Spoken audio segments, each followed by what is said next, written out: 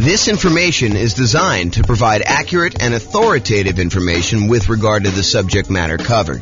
It is offered with the understanding that the presenters are not engaged in rendering legal, accounting, or other professional services. If legal advice or other expert advice is required, the services of a competent professional should be sought. Welcome to the Lubbock Real Estate Investing and Real Estate Financial Planning Podcast. Learn all about investing in real estate in Lubbock, Texas, with a combination of real estate financial planning and modeling with numbers specific to Lubbock, plus syndicated, more generalized recordings of live and pre-recorded real estate investing classes, not all of them specific to Lubbock. Be sure to stay tuned after the podcast for a message from our sponsors. Nice. All right. Well, on that note, I'm James Orr. Welcome. Tonight is Real Estate Investing Strategies. I'm going to get started on time. And we got some people straggling in late, but since I'm recording. So Real Estate Investing Strategies. So I taught this class last time about a year ago. I think it was last February or something like that. And it was via webinar. And I made some modifications since. But at the beginning of the last webinar, I told everybody that I was going to do a qualitative approach to real estate investing strategies, where I talk about, how strategies work, what they are, some basic questions about, how you find deals, how you do stuff like that. But I could have just as easily done a quantitative approach where I did numbers for fix and flip or for buy and hold or for nomad or house hacking or whatever you're doing. And so this is the very earliest preview that I am going to do a quantitative version where I'm going to go through numbers. So tonight, if you think about it, tonight is more like an overview of what all the different real estate investing strategies are and an overview on like how they work and everything.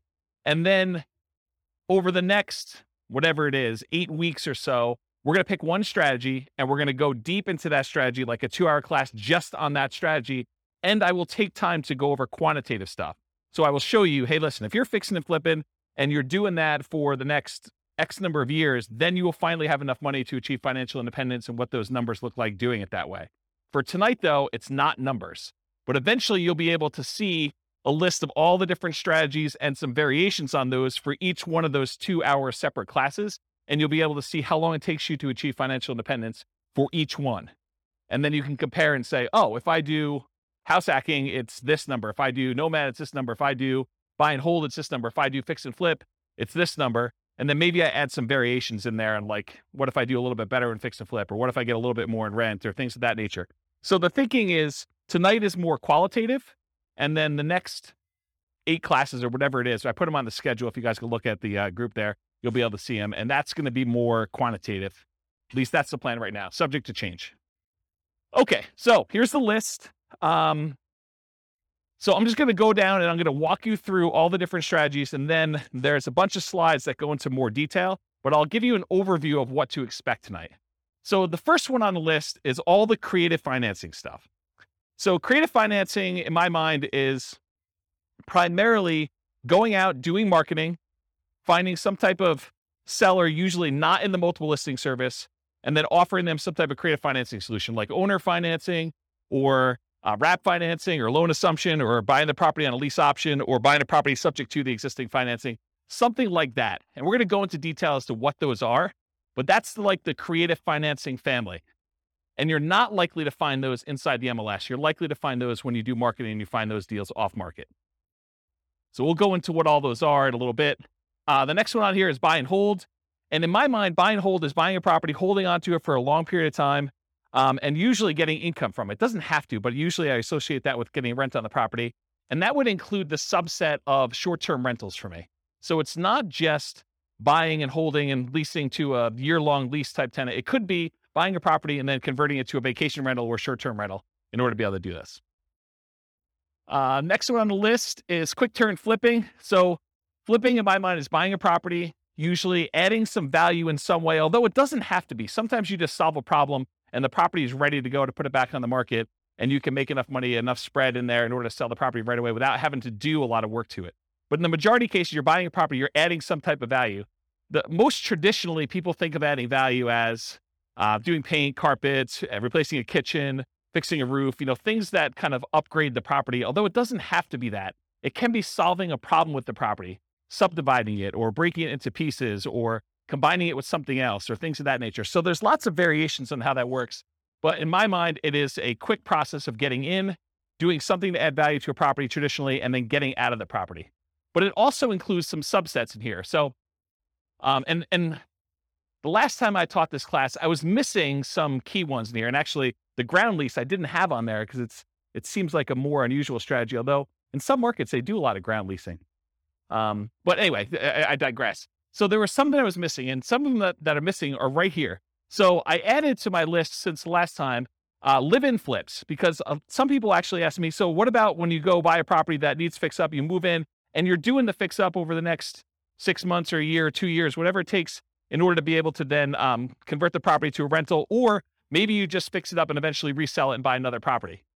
So live-in flips is also kind of a subset of quick turn or flipping.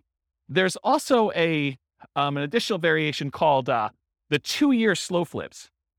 The best way I can describe this one is, imagine for a minute you're a contractor or you're a custom home builder of some nature, and you're able to build properties and get a discount. And maybe you're able to build a property and be all in for 90 cents on the dollar. Well, you could go build a property for yourself, move into the property, live there. Traditionally, some people try to do this every 2 years, although I will tell you up front that that is not the optimal strategy. But some people will they'll move into a property that they built themselves. They'll live there for 2 years for the tax break. They're really trying to avoid having to pay capital gains by doing the living in a property 2 out of the last 5 years. Then they will go and sell the property. They'll take all the profit they made from the discount they got when building it, plus any appreciation and debt pay down that they have. And that's sort of like a 2-year slow flip is what I like to refer that as. And so there's some reasons to do that, but I will tell you, I've done math on this. I've done some modeling, and my math suggests that it is suboptimal to let taxes dictate waiting 2 years. That if you really can get a 10% discount on a property, you actually should sell, pay the capital gains tax, and actually move on to the next property, even if it's less than 2 years. That's what the math suggests you should do. But we can go talk about that when we do the deep dive on those. And then finally, I have partnership flips in here as well. Partnership flips, if you guys haven't heard of this concept, it's pretty interesting. Instead of having to go out and find a deeply discounted property that you're going to buy at a big enough discount to do all your holding costs and to do all the repairs and everything, and then to go resell the property, with a partnership flip, instead you go find a seller who doesn't want to do the work themselves, but they're willing to split the profit with you if you come in and you actually do all the work on the property and then you sell it together. So you don't even have to take ownership of the property. In that case, you just partner. You're almost like a general contractor that says, look, I'll go hire my guys. I'll go do all the work. I will go put up the money for the repairs and all this stuff. And then we will then share in the profit that we're going to make on the deal over a set price that we agreed to at the beginning. And so it's an interesting kind of sub fix and flip model to do it that way. Does that make sense? All right, so that's all the quick turn flipping ones. So Nomad, is there anyone here? Oh, I'll just do it for the recording anyway. So Nomad is the process of buying a property, usually as an owner occupant, usually with like a low down loan, like a 3.5% down or a 5% down loan. Sometimes you could do 0% down if you're doing VA or USDA. And you buy a property, you move into the property. You have to do it as an owner occupant in order to get those financing terms. But you move into the property, and according to the terms of the loan that you do, you are required to move into the property and live there for a year. So the lender requires you live in the property for a year. Once the year is up, you buy another property, you convert the last one to a rental property, and you acquire a new one that you move into. And so you can acquire, if you think about this, if you had 20% to put down on a property, by doing the Nomad strategy, you could actually buy 4 rentals for the same 20% down payment.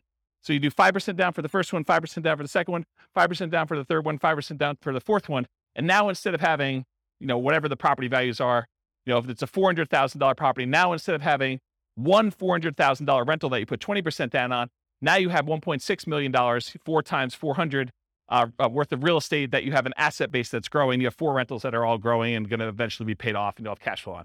So that's what the Nomad strategy is. And you could do this. You can repeat this for as many rentals as you want. There's no loan limit for owner-occupant rentals. So you hear about sometimes, not being able to get more than 10 loans if you're going to be an investor before you have to go to some type of portfolio loan or some type of more unusual loan product. Well, with the Nomad strategy, since you're buying properties as an owner-occupant, there is no limit on the number of owner-occupant loans you could do. you can buy your 11th property as the owner occupant, live there, and actually get a 5% down loan. So interesting that way. Then there's a whole bunch of sub versions of Nomad. There's Nomad by proxy. Nomad by proxy is when you have someone else go and Nomad for you.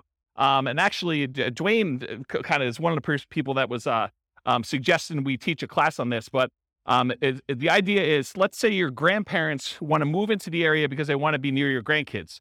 Well, if you can convince your parents, the kids' grandparents, to actually Nomad on your behalf, maybe you even provide the down payment. They actually are the ones moving every year, and you're buying a new house. So it doesn't have to be you that moves into the properties. It could be a family member, it could be your kids. You could decide, hey, while you're in college for the next 4 years, you are going to move 4 times. And I'm going to help you with down payment, and I'm going to be a co-signer on the loan, but you're going to be the one living in the property. And so you can actually acquire 4 properties over 4 years without you being the one that moves using the Nomad by proxy strategy. Then you can also do Nomad where you house hack. So you move into a property and maybe you rent out a room, or maybe you buy a duplex for the first one, or a triplex or a fourplex, and you have roommates, or you have like housemates in the units next to you while you do this. And so Nomad with house hacking is combining the Nomad strategy where you're serially buying houses, sequentially buying them one a year, with another strategy of like house hacking. Nomad to short-term rental. This is a new one that a lot of people may not have seen before, but one of the challenges we're seeing, at least in our market here in Northern Colorado, and probably across the country, is this: prices have gone up so much and rents have gone up, but not quite as much as prices.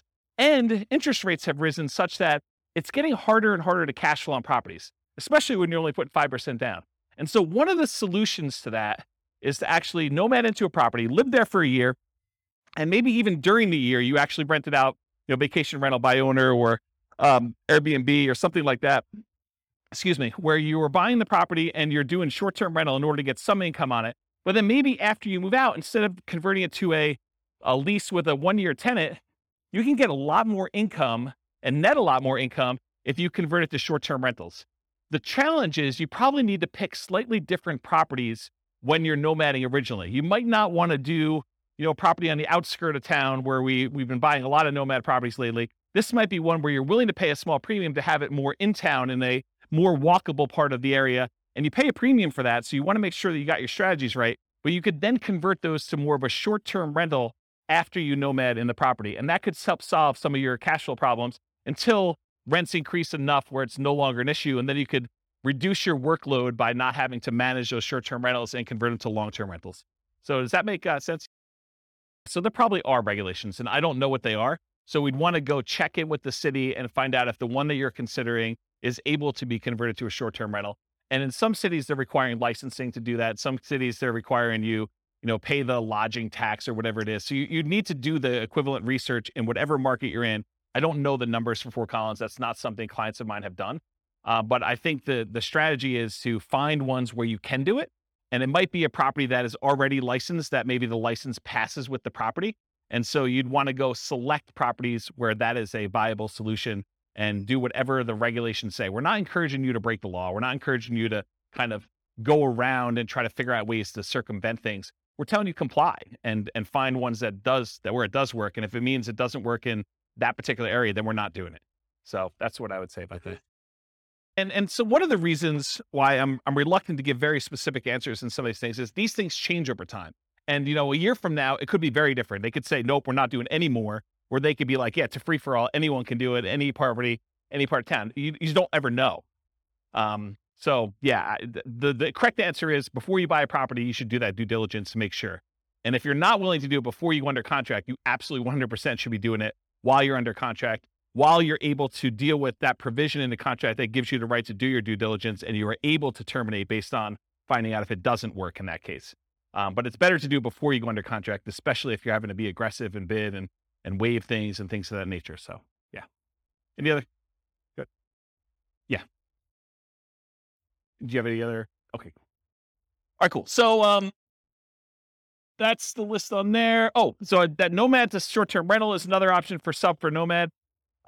Lease option Nomad. Lease option Nomad is a variation on combining lease option exits with the Nomad strategy for acquisition. If anyone has ever read the book I published, it's called How to Acquire a Multi-million-dollar Real Estate Portfolio Starting with $3,000. Or if you've seen the class with the same title, it's that strategy. It's buying a Nomad property And then once your year is up, instead of actually converting it to just a long-term rental, you decide to do a lease option exit.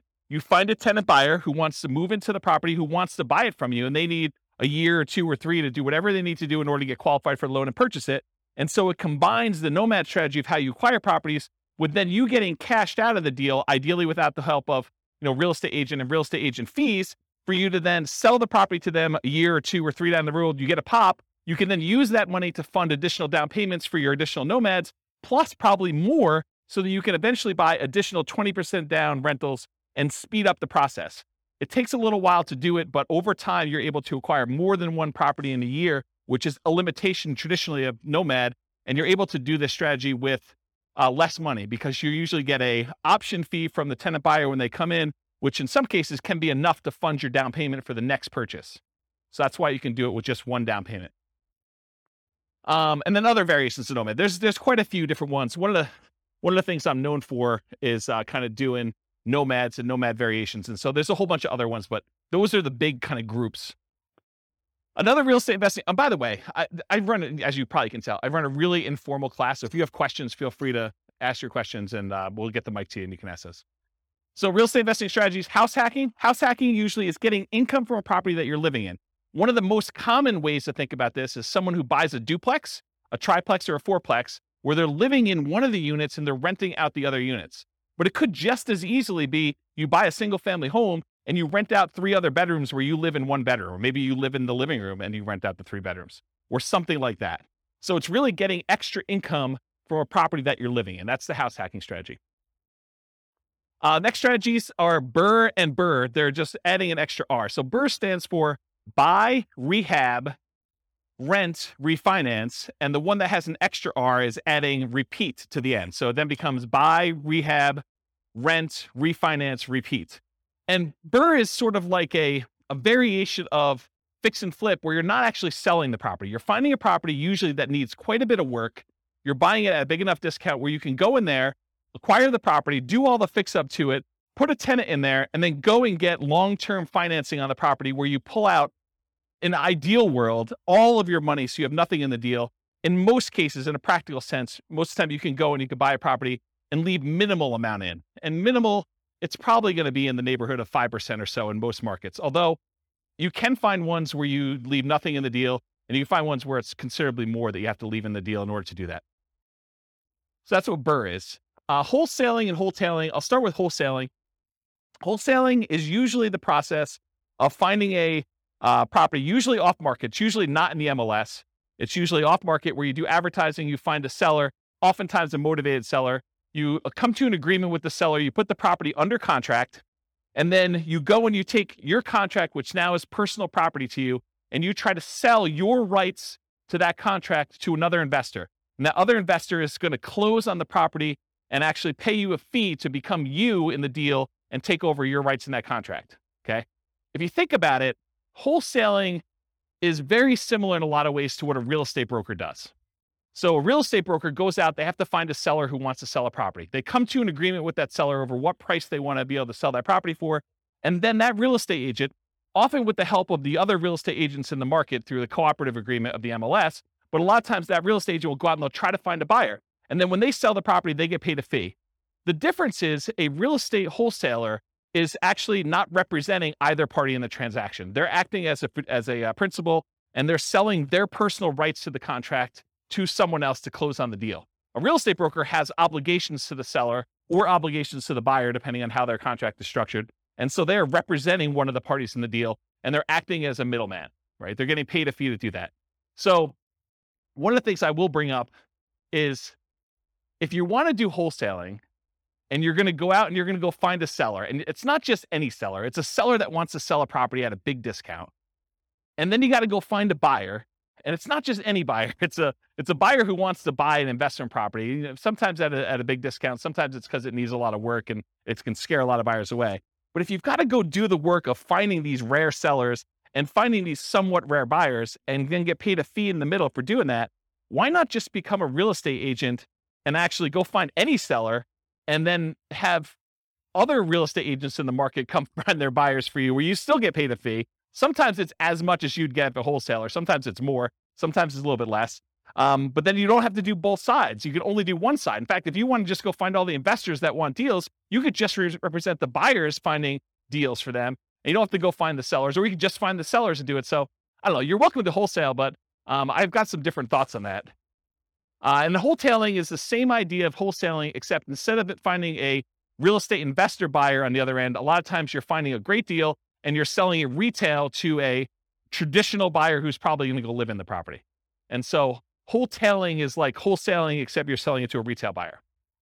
Any questions on any of this? I'm going really fast because I know that I've got a lot of ground to cover. So if I'm confusing anybody, I know some people in this room could teach this class, but I know there's other people that I don't know. And so I don't know what your level of experience is. So if we got questions, let me know. Okay.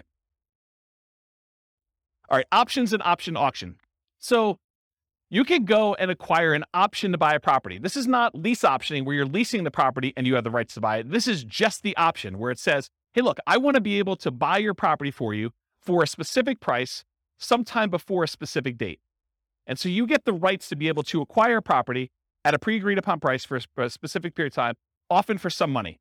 And so the example I like to use, which is an easy one to understand, although most of them are not this clear cut, but imagine for a minute, you think, or you know that Walmart is coming to town, and you know of a property that the person who owns it does not know about Walmart, and it's not imminent. Walmart may come to town in the next 3 to 5 years, okay? So they're like, hey, look, my property is worth $200,000. You come to them and you say, look, I'll give you $500 for the rights to be able to buy your property for $300,000, $100,000 more than what it's worth today, anytime in the next 5 years.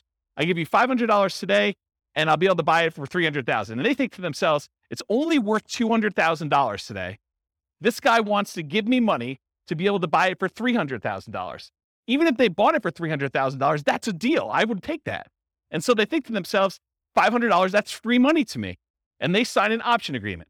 Well, 3 years later, Walmart comes into town and you're the holdout. The lot that they want, the corner that they want in town is the one that Walmart wants to build on. And Walmart's coming in and say, look, what's it going to take? And you know that they'll buy it for $400,000.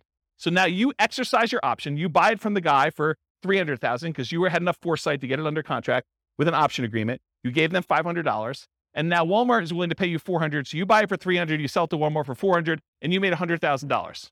What happens if Walmart didn't come to town? Well, you're out $500. Okay. So that's the idea behind an option. Now there's a variation to this. It's the option auction strategy.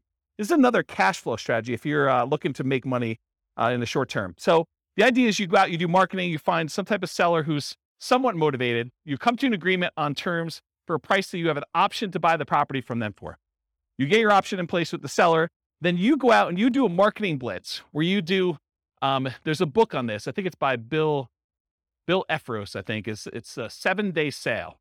And the idea is you go and you do a marketing blitz for a week or a weekend, and you basically have everyone come through an open house. And then on Sunday night, you ask people who is interested in bidding on this property, and you run an auction in order to sell that property to the highest bidder via, round robin telephone that evening. So basically you call up the first guy, says the bidding is going to start at $200,000. It's usually below market where you started at. Would you like to bid $200,000? They're like, yes, great. You call the next guy in the list. Would you like to bid $205,000? Yes. Okay, great. You keep moving around until people drop out, and whatever the price it gets to, as long as it's above your reserve amount, your minimum that you have, then you sell the property, you sell your option to them, and they close on the property and they buy it, and you collect the difference between the numbers. So that's what option auction is. Come on and have a seat. So that's what option auction is. To be kind of comprehensive, I put in here real estate investment trust. It's sort of the odd one out, right? Because a real estate investment trust is not as much a real estate investing strategy as it is a very passive, you're participating in someone else doing some type of large scale real estate syndication. And so you come in, usually through a stockbroker, you pay some money in order to become one of the cash partners in a deal in order to acquire, usually like larger buildings or larger apartment complexes or things of that nature. And so that's what a real estate investing trust is. I put probate on here. That too is also kind of a weird one because it's not as much a real estate investing strategy as a source of deals. And I wanted to sort of be comprehensive about it because it didn't really fit in with everything else. But you could go to state attorneys or probate attorneys, and a lot of times they are dealing with the estate and they don't want to have a piece of real estate in the estate. They want liquidity. They want to have the money to distribute to the heirs instead of a piece of property, especially if it's a large portion of net worth and they can't evenly divide it pretty clearly. So a lot of times they'll go and they'll want to sell a property, and you could come in as a real estate investor. And sometimes these properties, because a lot of times it's elderly people that haven't maintained their property appropriately, they need work or updating. And so it sort of can be an option for a fix and flipper or a burr person or someone who wants to, maybe even nomad into it or something like that. But it's more of a source of deals. So you can get the list of people that are in probate. Probate's when someone dies, in case you didn't know. So someone passed away, they go into probate, and their estate needs to get distributed. So that the process of distributing the assets is called probate. So you can go find those deals that way. And then they have to publish that in the paper. So it becomes a public list. So it's a source of places you can market to. Short sales and foreclosures. Again, this is just a source of deals. I mean, short sales is when a seller needs to get the permission from the bank to pay less than what the balance on the mortgage that's due in order to facilitate a sale. So let's say you have a $400,000 property. Someone owes $400,000. In order to be able to sell the property, the bank has to say, hey, I'm willing to accept slightly less than $400,000 in order to get this sold. Otherwise, it's going to go into foreclosure. We saw a lot of these during 2008, 2009, 2010 kind of era. And since then, we haven't seen very many at all. But this may come back, right? It may come back at some point in the future. So really, that's a strategy where you go and they're usually listed inside the multiple listing service because the real estate agent is usually listing it for the seller, and the seller has gotten permission or will get permission from the bank to accept less than what's owed in order to let a sale go through. And so that's a way to get properties that way. And then foreclosures is once the bank has to take ownership of the property back. So they will foreclose on the property in order to get ownership from the seller who is not paying on their mortgage. So now the bank owns the property. In most cases, during the foreclosure process, there's a foreclosure sale, a lot of times at the courthouse, and the bank will have to bid to get their property back, or other people can bid more than what they owe and try to buy the property that way. But if the other people don't bid it up, then the bank actually forecloses. They take ownership of the property, and then they usually turn around and list it in the MLS as a foreclosure. It's a bank-owned foreclosure inside the MLS, and then real estate investors or anyone can go in there and buy those properties from the MLS, but they're bank-owned. So I think I covered all those. So tax liens and tax deeds. So you could go, if you don't pay your property taxes, the county wants the money that you would otherwise have from property taxes in order to be able to do their good work, do their roads and schools and all that other stuff. So what they often will do is they'll say, hey, if you're an investor, you can come in and you can pay the property taxes on behalf of Johnny Seller or Johnny Homeowner. Johnny Homeowner hasn't paid the property taxes, so you as the investor come in, you pay the taxes on behalf of Johnny Homeowner to the city or the county, and then Johnny Homeowner needs to actually pay you the taxes back plus an interest rate. If they don't pay you that interest for a certain period of time, and it varies depending on county and state, but if they don't pay you that amount of money for a period of time, then you can go and you can actually foreclose on the taxes that you paid because they're lienable. And so that basically you can foreclose on the property and get ownership of the property for fronting the taxes for Johnny. Now, in most cases, Johnny has an escrow statement through the mortgage company, and the mortgage company is going to probably pay those taxes because if you go foreclose on it, it wipes out the mortgage in a lot of cases. And so the mortgage company wants to protect its security interest in the property, and they're going to make it whole and pay the fees on top of that. And they're just going to go ahead and add it to what Johnny owes in some form or another. So it's hard to get ownership of the property, although it does happen, especially with free and clear properties. And about 1/3 of all the properties in the United States are free and clear. They do not have a mortgage at all. But if that person doesn't pay their property taxes, and the county is trying to notify them, so it's not like a secret that these things are happening. But if you go and you pay that, then you have a chance of getting your money back plus interest or ownership of the property if you foreclose on that property. Does that make sense? And tax deeds, in some counties or states, there are properties where it's already past the period of time where you can foreclose. You could literally go into the tax office, say, what tax liens or tax deeds or stuff that you have on hand, and you can go and say, okay, I want one that is already past the period of time, and I can initiate foreclosure proceedings right away. And so there's a way to do that where you kind of do it. And these have become much more popular. There was a time when this was sort of like a hidden secret for people, but at this point, it's pretty well publicized and pretty well known. Any questions on this? You guys know about all these? Is this like me? Okay, this is like all new information for everybody. Okay. And then finally on my list, partnership/syndication, which I sort of think of in some of the same ways. So when you have a partnership, I like to break down when you do real estate partnerships into three roles. There's like the deal maker/syndicator. That's like one role. And that's the person who goes out there, they find the deal. Then they're the ones going out and finding the money. They're the ones going out finding the financing, and they're going to oversee the work, and they're going to oversee the project and do it. That's the deal maker syndicator role. Then there's the money partner role. Those are the people that they invest in the deal. They bring the money to the table, but a lot of times they're not doing the work. And then there's the loan partner, someone who is able to go qualify for a loan and pledge their good credit and their assets for making sure the loan gets paid. And so those are the three roles. So that's kind of what I'll have to say about partnership syndications for now. Any questions on these before I move on to more detail? Yeah. You want to do the mic? Thanks, Rob. So in today's on? Is it on? So in today's crazy market, Yes. which one of these strategies is usable right now? Yep. And then when the market turns, Mhm. which one of these strategies would be good to implement? Really, really good question. And it depends. So it's more nuanced than that. Part of it depends on what you want to do. Like for me, I'm not looking to generate income. So I can eliminate a whole bunch of the income generating ones right away. I don't want to do the labor of fix and flips.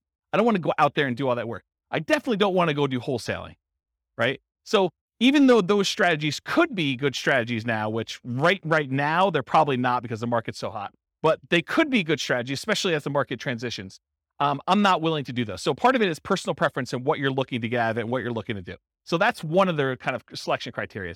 Like as far as like market dynamics go right now, when you have a fast appreciating market, maybe you have a market where you don't know if it's going to continue to appreciate very rapidly because there's some signs that there's high inflation on the horizon, although the Fed just raised interest rates today, 0.5%. And so maybe that'll curb some inflation and suppress some appreciation that we're seeing. But it's really hard to tell. So when you don't know what a market's going to do, I mean, like strategies like buying an option on a property seem like a pretty good thing because you don't have the downside risk. You have very minimal risk. You paid, whatever it is, $500, $5,000 for the rights to be able to buy a property, but you don't know if that's going to pay off or not. And if the market really, really goes down, then you're sort of protected. You have a known downside for that. And so you have some upside there. So you could do things like regular straight up options on properties. You could do things like lease options where you agree to lease a property for a period of time, a year, 2 years, 3 years, and you have an option to buy it for a set price. And if the market goes down, you just say, I'm choosing not to buy it because I don't know what's going to happen in the market. So that could be a strategy for doing that. If you really think the market's going to go up and you have a very long-term horizon, I think buy and hold and nomad and all those long-term wealth building strategies, those are still great. And even with interest rates where they are, what's great about interest rates, and we've been in such a low interest rate environment for so long that my thoughts are you lock in an interest rate. And even though you think to yourself, 5%, that's probably what you're going to get, maybe 5.5 or so on a investor loan right now. That seems really high to what it was 6 months ago or a year ago, or whatever it is. But realize what's interesting about interest rates is if interest rates go down in the next year, 2, 3, or 4, or 5, you can always ratchet them down. But as long as you get a 30-year fixed rate loan, you can't go up, right? Unless you're getting an adjustable rate mortgage, which I don't know. I mean, you don't really want to be chasing that thing and have that extra risk exposure out there. Although some people would probably choose to do that if they have, deep pockets and they could do that. So it's a much more nuanced question that I don't know if I want to give you like a very specific answer. These are the 3 that you do now, especially since this could be recorded and listened to 5 years from now. But you need to sort of think about, and that's what I'll probably do in the subsequent classes. I'll say, these are good strategies in these types of markets so that you can then go look back and say, oh, I'm in this market. This is what I should be doing, or this is what I shouldn't be doing, or I have very low risk tolerance. I want to do these strategies, or I need cash, so it doesn't matter. I'm going to be doing flips or option auction or whatever else you're going to do for money today, wholesaling, things like that. So I don't know, is that sort of, did I avoid your question tactfully enough where you felt like you got something, but like I didn't actually answer it? Did I do a good job with that? That's good. He's working. Looking at other investors, they say, oh, in this kind of market, you want to, it's like conserving or I don't think this is a conserving cash time.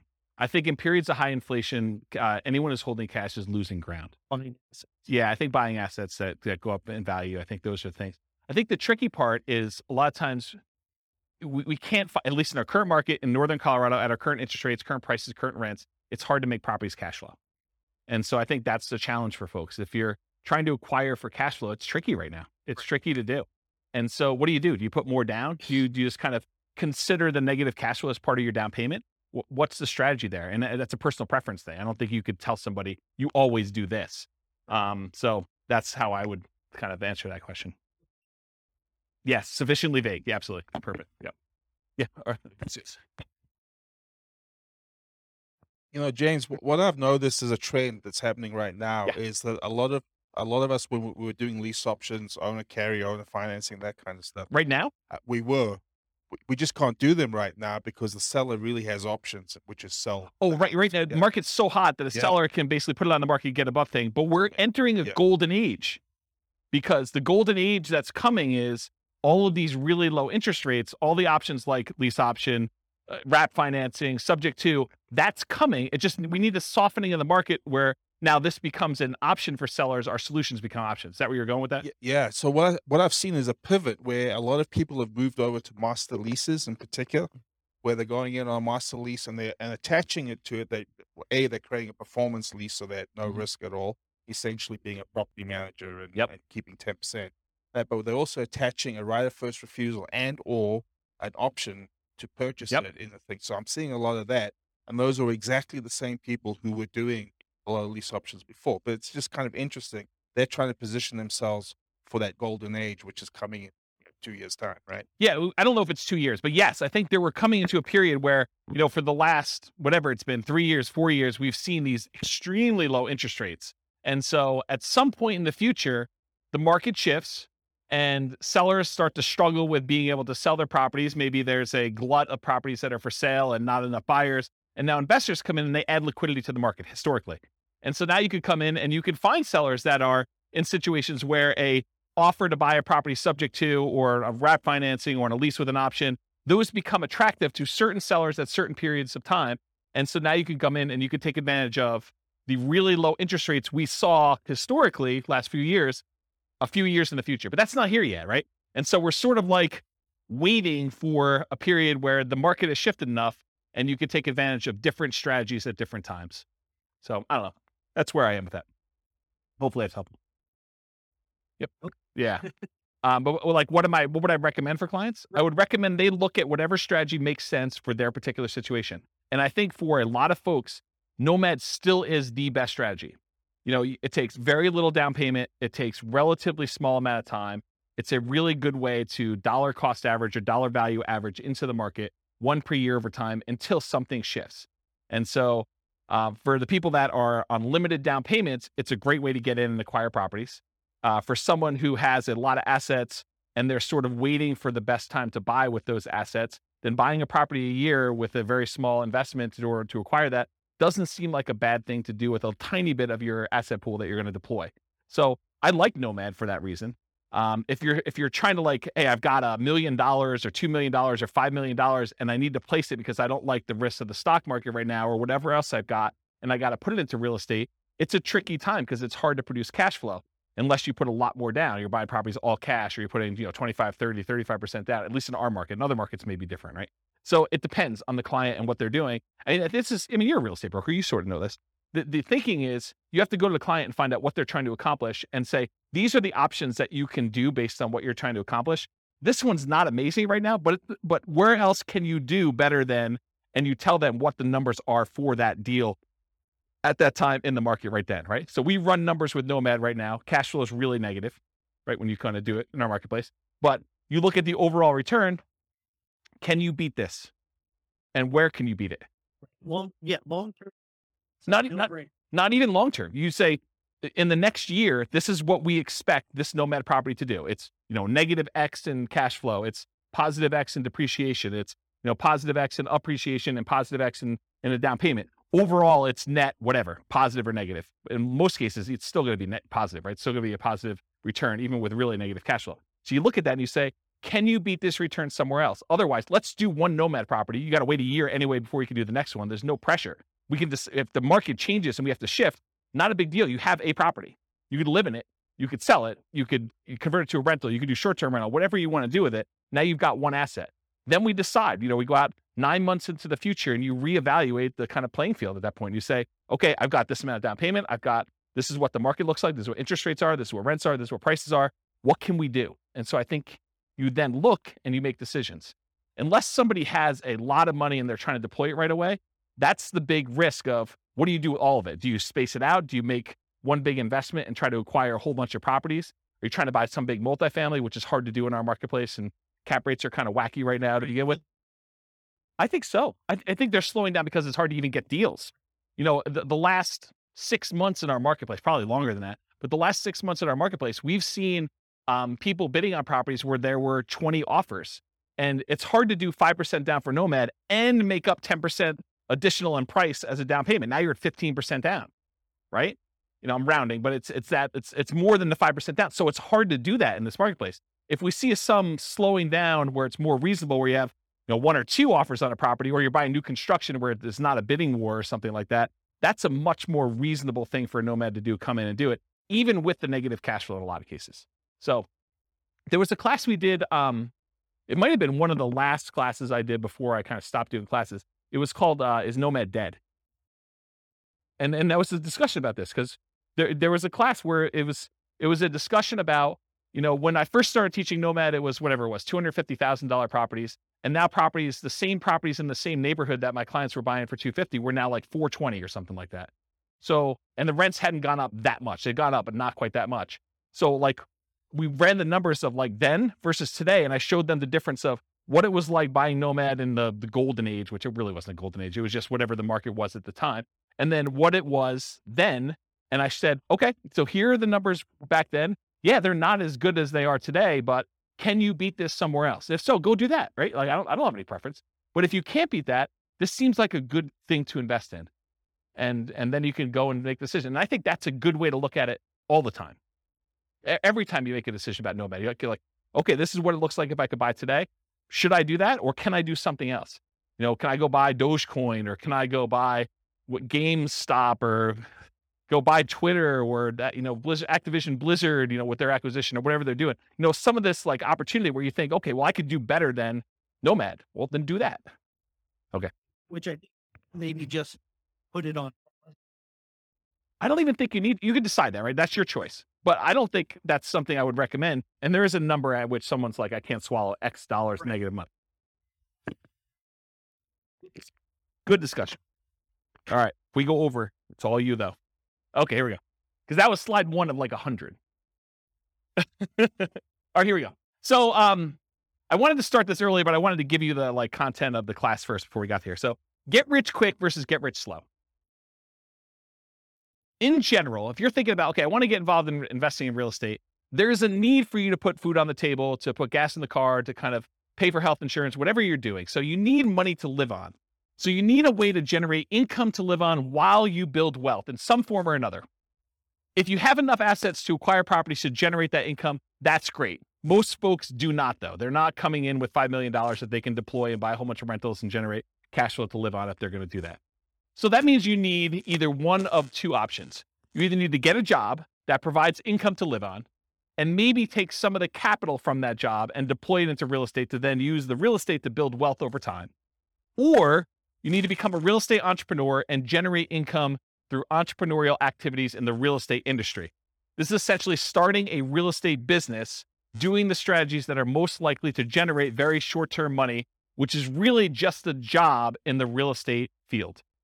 So jobs in the real estate field look a lot like wholesaling, wholetailing, fix and flip, real estate brokerage, things like that generate like money that you could put food on the table in a very reasonable amount of time.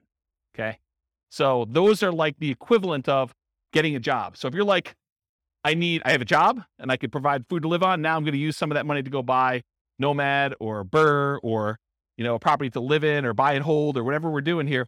Or you get a real estate entrepreneurial job and you either use that money to live on and take some of it to reinvest, just like you would from a job.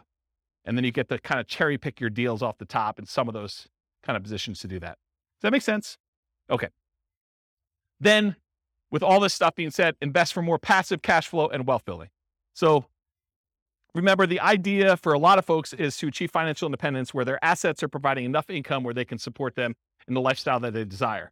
And one of the ways to get there is cash flow from real estate or money invested in some type of asset, stocks or bonds or something else that is throwing off, some capital growth and or dividends or some type of money coming out there. And a lot of times the asset base, you're using some type of like 4% rule or 3% safe withdrawal rate or something like that in order to generate some money from that or the money from the real estate. And I'll throw it in there just to be complete, or passive income from like Social Security, annuities, or pension. So those are really the three sources of money for achieving financial independence. Any questions on this? No way I'm getting through this 2 hours. Okay. So real estate investing strategy. So tonight I'm going to primarily talk about, which is on the next slide, but the entry, the holding period, and the exit period. Because remember, real estate investing strategies, what is a strategy? It's a unique combination of how you get into the deal, how you hold the deal, and how you get out of the deal. That's sort of what the definition of a strategy is. And so in this case, tonight, I'm going to talk about entry, different ways to finance acquiring properties, different ways that you can acquire properties through different channels, holding period, whether it's an active or passive investment, the duration of your hold, if you're wholesaling, you're kind of just flipping your contract, if you're doing a flip and it's 3 to 6 months, or if you're doing like buy and hold forever or nomading or something like that. And then exiting, your exit financing, how you're getting out of the deal, how someone's going to cash you out, and then the channel for exiting, how you're going to exit the property or get rid of the deal. And so those are the ones I'm primarily going to talk about. For the sake of time and breath, we'll focus primarily on those. I'm not going to talk about all these secondary categorizations.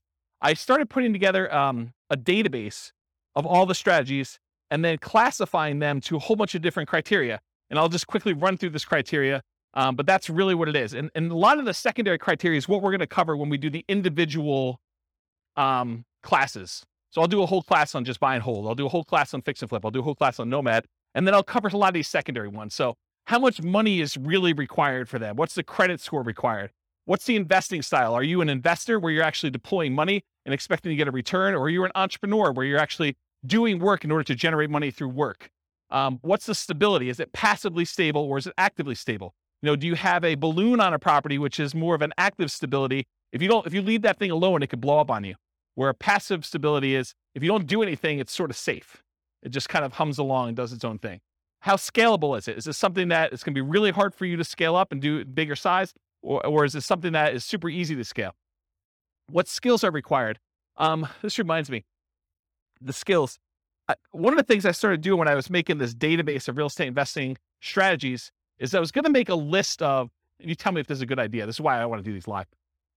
You tell me if this is a good idea. So I'm going to make a list of all the different things you need to do in all the different strategies. So analyze deals as an example, raise money as one example, hire a property manager, manage a property manager, like all the different kind of like big category things you need to do for every single strategy. And then maybe what I do is I write software that gives you an assessment where you say on a scale of 1 to 5, how good are you at doing all these different skills? And then certain skills apply to more than one strategy. I can sort of give you like a measure of which strategies are better for you based on the skills that you tell me you're good at. And I give you almost like an assessment for becoming a real estate investor. You tell me what you're good at, what you like doing, and I spit back out to you and say, well, these are the strategies based on what you tell me you're good at that you should consider doing. Is that a good idea or a bad idea? Oh, you have questions? That's a great idea.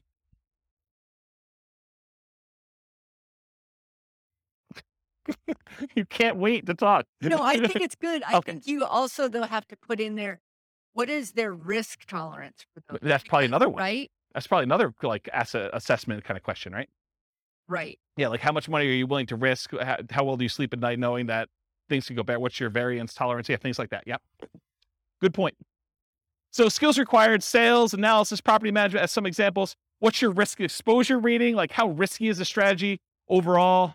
What's your profit timing? Is it cash now, cash flow, wealth building? What kind of subgroups you would direct market to? Probate being an example, high equity being another example, low equity being another example. What are the best markets? I think this is to your question more up, like where you're talking about, is this a soft market strategy? Is this a hot market strategy? Availability, like, are these like really rare deals? Are you very likely to not find any? Or is this like something you can go out and you can buy today? And then can you invest using retirement accounts? Kind of another one on there. So those are like my secondary criteria. We're not going to talk a lot about those tonight. It's primarily going to be this primary categorization. All right. So here's a visual. There's no way I'm going to get through this. Here's a visual of the three different things. So the entry, the holding period, and the exit. The channel and financing for both the entry and the exit, and then the holding period, whether it's active or passive, and the duration for that. Okay. Gonna be great. All right, so buying, acquiring, entry into real estate market consists of two major considerations: the channel, the source of where you can find those deals, and then how do you finance it?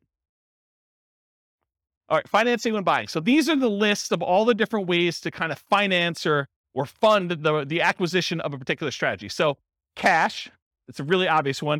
You want to go buy a property, you put up all the cash, you go buy it. But there's also cash equivalents. There's things like, I want to go do fix and flip and I have a free and clear property. Instead of actually selling my free and clear property, I could go put a home equity line of credit on that property and then only pull the money out that I need in order to fund the acquisition of my fix and flip. And so that's sort of like a quasi-cash equivalent, because it looks like cash, but you had to borrow money from yourself in order to be able to do that. Or if you have $1 million invested in the stocks and you want to use a margin account, you can go borrow up to 50% of your stock holdings and use that money in order to acquire the deal. Yeah, you're adding some leverage or risk into it, but that's the idea behind cash equivalent. Traditional owner-occupant loans, this is usually for stuff like house hacking or Nomad or things like that.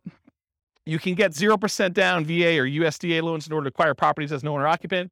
You can do 3.5% down loans to buy single-family homes, duplexes, triplexes, or fourplexes as an owner-occupant. And you can do 5% down conventional financing in order to acquire these properties.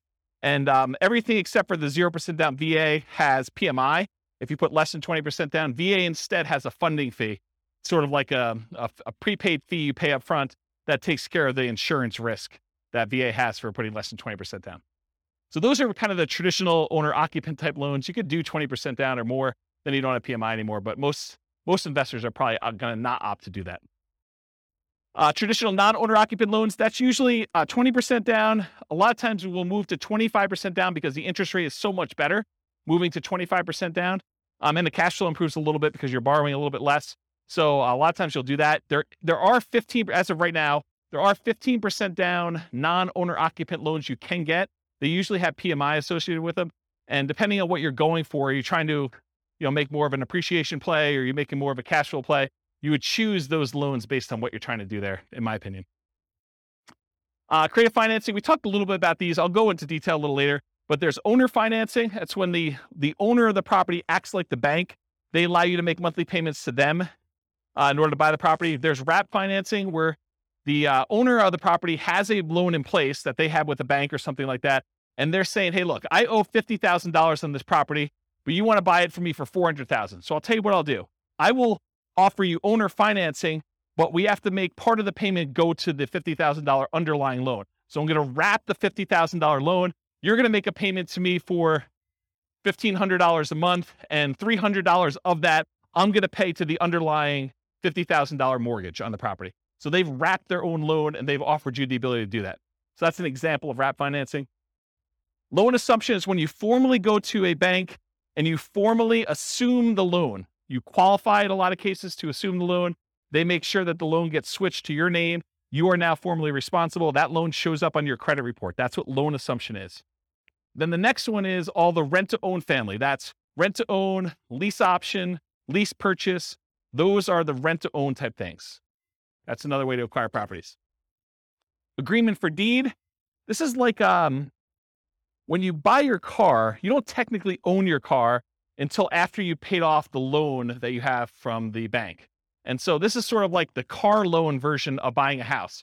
You have a contract in place, you make monthly payments on that contract, and then when you made all the payments on that contract, then and only then the seller actually provides you a deed to the property that says you own it. Okay. And then subject to. Subject to is where you actually transfer, the seller deeds you the property. You now are the owner of the property because deed signifies ownership. So the seller deeds you the property, but you do not pay off the mortgage. You just start sending in payments to the bank on that underlying mortgage. You do not go to the lender and say, I would like to formally assume that loan. You basically just say, seller has deeded me the property. I'm making payments on the seller's old mortgage, and you're not paying it off until it's paid off through its normal payment process or you sell it. Okay? So that's the difference between subject to and loan assumption. You can partner on a deal. The partner can do any of these, right? They can go get cash. They can do traditional non-owner occupied financing, or maybe they do something else. No financing required. So in some cases, like when you're wholesaling, you may not need financing. You're actually getting a property under contract and you're selling the rights to your contract. So you may not need financing on it at all. Hard money. A lot of times if you're buying a fix and flip property, you will go get a professional lender who's used to lending on properties that need fix up. And a lot of times they'll do, 70% loan to value or 80% loan to value, or 65% loan to value. A lot of times there'll be points. Well, a point is a percentage of the loan amount that you're taking that you pay as a fee up front in order to get the loan. And then there's an interest rate, usually 8, 9, 10, 12, 15, 20%, depending on what the interest rate at the time is and how good you are negotiating and their programs and things of that nature. So that's what hard money is. There's also a version of hard money where if you're wholesaling a deal and for some reason you're unable or unwilling to assign your contract to someone else, you can go and say, I want transactional funding. It's also called dough for a day, where you go to the title company and there's a lender that provides you money in order to close on your deal. And then the very next day you pay it off, or later that afternoon, you pay it off and sell it to someone else. And so you need money, but it's only for like a really short period of time. Transactional funding is the name of that, or dough for a day. Private money. Private money is when you get like Aunt Sally to loan you money. This is not a professional lender. It's not like you're going to go and market to find private lenders. If you're marketing to find private lenders, you're really looking for more hard money lenders. This is sort of like, I go to my grandmother and I'm talking to her at Thanksgiving dinner and I say, so grandma, what are you doing? She's like, doing good. I've got all my money invested in, CDs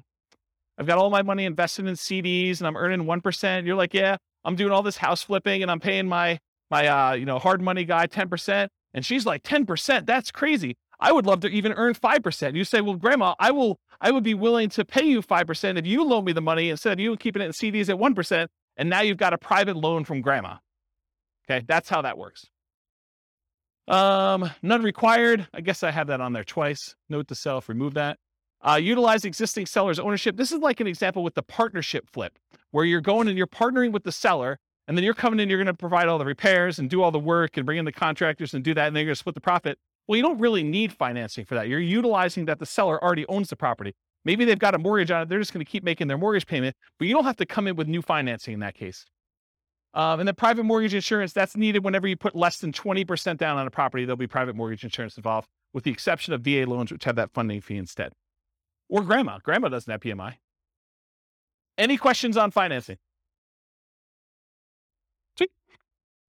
Channels when buying. You'll notice, I'll point it out if you don't, that there's an alligator behind this thing. And the alligator is for a reason. Finding deals is like looking for an alligator in a lot of ways. And I'll explain what I mean. If you wanted to find an alligator, you could, in theory, go down into the sewers of New York City, and it's possible someone recently flushed an alligator down there, and you could stumble upon an alligator and find one. That is definitely a possibility, right? But if you really want to find alligators, you're probably going to Florida. And if you really, really want to find alligators, you're probably going to the Everglades, okay? The same thing is with deals. Could you find a subject to deal, a deal where the seller is willing to deed you the property and you just start making payments on their mortgage? Could you find a subject to deal in the MLS? Could you find an alligator in the sewers of New York City? Yes, it's possible. But if you really want to find a subject to deal, you probably want to go find some type of for sale by owner. And probably, if you really want to do it, and that's like the Florida equivalent, you probably want to actually go and find a for sale by owner that's not already marketing their property and doing the advertising themselves and looking for more of like a retail buyer. You probably want to do some type of marketing to uncover some type of motivated seller of some sort, and then find it where subject to actually makes sense and it's a deal for them. Does that make sense? Do you understand why I use the alligator analogy? Okay. All right, so where can you find deals? You can find them inside the MLS, including, which some people don't believe, you find foreclosures inside the MLS, because that's where banks list them after they've taken them back as foreclosures. You could also find short sales. Short sales are when the seller, where the lender accepts less than what is owed in order to facilitate a sale, and those show up in the MLS. Then you have the whole for sale by owner group. There's actively marketed for sale by owners. This is when a for sale by owner puts a sign in their yard, they put up their ad on Craigslist, they put up their ad on Zillow. and all those other places, and they are trying to actively sell their properties themselves. That's an actively marketed for sale by owner. But then you also have hidden for sale by owners. These are properties that are for sale by the owner. There's no agent involved, but you find these through marketing, sending out direct mail, putting up ads on Google or whatever else you're doing, and making a website, doing networking, telling people, hey, listen, if you ever want to sell your house, or you know someone who wants to sell, I'm a buyer, I'm an investor, I'm looking for properties that I can do work on and flip, or whatever you're looking for. So through marketing and networking are the two ways to find non-actively marketed for sale by owners. You can also find deals from wholesalers. So wholesalers are out there usually doing these stuff, hidden for sale by owner stuff, marketing and networking in order to find deals. That's primarily where wholesalers find deals. And so the wholesalers can be the source of those deals. They become the middleman. They almost become like a subset of the multiple listing service, except they're a one-person MLS. They find their own deals, they put them under contract, and then they're trying to sell their contract to someone else. Tax lien or tax lien sales. Auctions. So when a property is delinquent enough, the bank will start the foreclosure process, and then they will have an auction to bid on basically what they owe on the property or what someone else is willing to bid in order to buy the property. And so there's foreclosure auctions. There's also IRS and other government auctions, like a DEA auction. So if a house gets seized for, I don't know, before it was, growing weed. I mean, you could have your house seized. I mean, until it federally becomes legal, technically could be seized by the DEA for that. Or you don't pay your taxes and the IRS decides to seize your property and they offer it on auction. So you could do those types of auctions in order to find some properties. But, I remember before I was telling you about like how accessible are deals, like what's the commonality, how available are they? It's a relatively small list, right? I mean, it's not like you've got MLS size number of properties going through the IRS sales or DEA sales, right? Make sense? Russian yachts. There's a whole bunch of Russian yachts for sale right now. Stockbrokers, you can use those to acquire REITs, real estate investment trusts.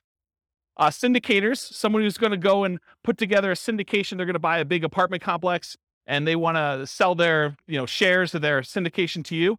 And then REO is real estate owned by banks. So in some cases, some banks, they may take back a portfolio of properties and instead of listing them in MLS, they may actually fish it out to their real estate investor clients first. And so any properties owned by the bank, real estate owned, could also be offered directly from the bank in that case. Any questions on this? Sweet. Making up time. All right, so that was the entry stuff. Now we're going to talk about holding. So you have two groups, active or passive, and then duration. So active or passive, you're actively adding value, like doing a fix and flip. And is the property vacant or is it owner occupant? Are you doing like a fix and flip where it's a property that's vacant, you're doing work on it, or is it like a live-in flip that you're doing over the next 6 months or year or 2 years or whatever you're doing? Those are kind of the two ways to think about it. Active income, rent. It may or may not choose to actively do things to add value during this period. It's up to you as to whether or not you want to. And that's receiving rent. That's the active process of receiving rent on a property. Or owner financing, where you actually sell the property and you're collecting money from the property that way. And then passive, whether you're not really directly involved, you've made an investment, like you've invested in a syndication or you invested in a real estate investment trust, and you've just got your money out there. You're not really doing anything at all. Reminder to self, I need to add making hard money loans as sort of like a tangential real estate investing strategy, because I think a lot of investors aspire to become hard money lenders. So I should probably make a note to add that. Duration.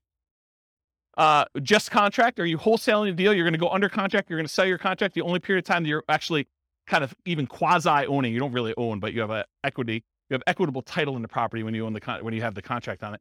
So that's sort of like just the contract period for wholesaling. Forever. You're going to buy and you're going to hold. You're never selling that thing. Or everything in between. I'm going to hold it for 6 months. I'm going to hold it for a year. I'm going to hold it for 3 years. I'm going to do lease option exit whenever the tenant buyer cashes me out. Whatever that is for you. Any questions on holding? Am I going too fast? I feel like I'm like flying. I feel like, what's that guy in the Top Gun movies where he's doing his jets thing? All right, pause for beverage. Not a lot of notes, huh? Nothing I told you is new, huh? All right, financing when selling. Traditional financing, you'll notice there's some on here that are like, that were in the other one that are not out when you sell because you're not really using those. Although it's possible, I guess someone could come in and do, private loan or whatever it is. Yeah. So traditional financing when selling, cash, it looks like cash to you. That's what my cash note is. So if someone comes in with a loan, it doesn't matter if they got a traditional loan. the title company is going to give you a check. It's going to look like cash. Owner-occupant, non-owner-occupant loans, the buyers and/or family and/or partners, hard and private money, those coming in, and then all the different creative financing things, depending on how you're exiting. If you're doing like a more entrepreneurial approach where you're out there finding lease option properties and then you're turning around, you're offering the property on a lease option to a tenant buyer, that's sort of like sandwich lease optioning. So this could be an exit strategy for you, is using kind of like the rent to own and others, lease option exit. But all the owner financing, wrap financing, loan assumption, rent to own, agreement for deed, and subject to, those are other ways to exit the property. Okay.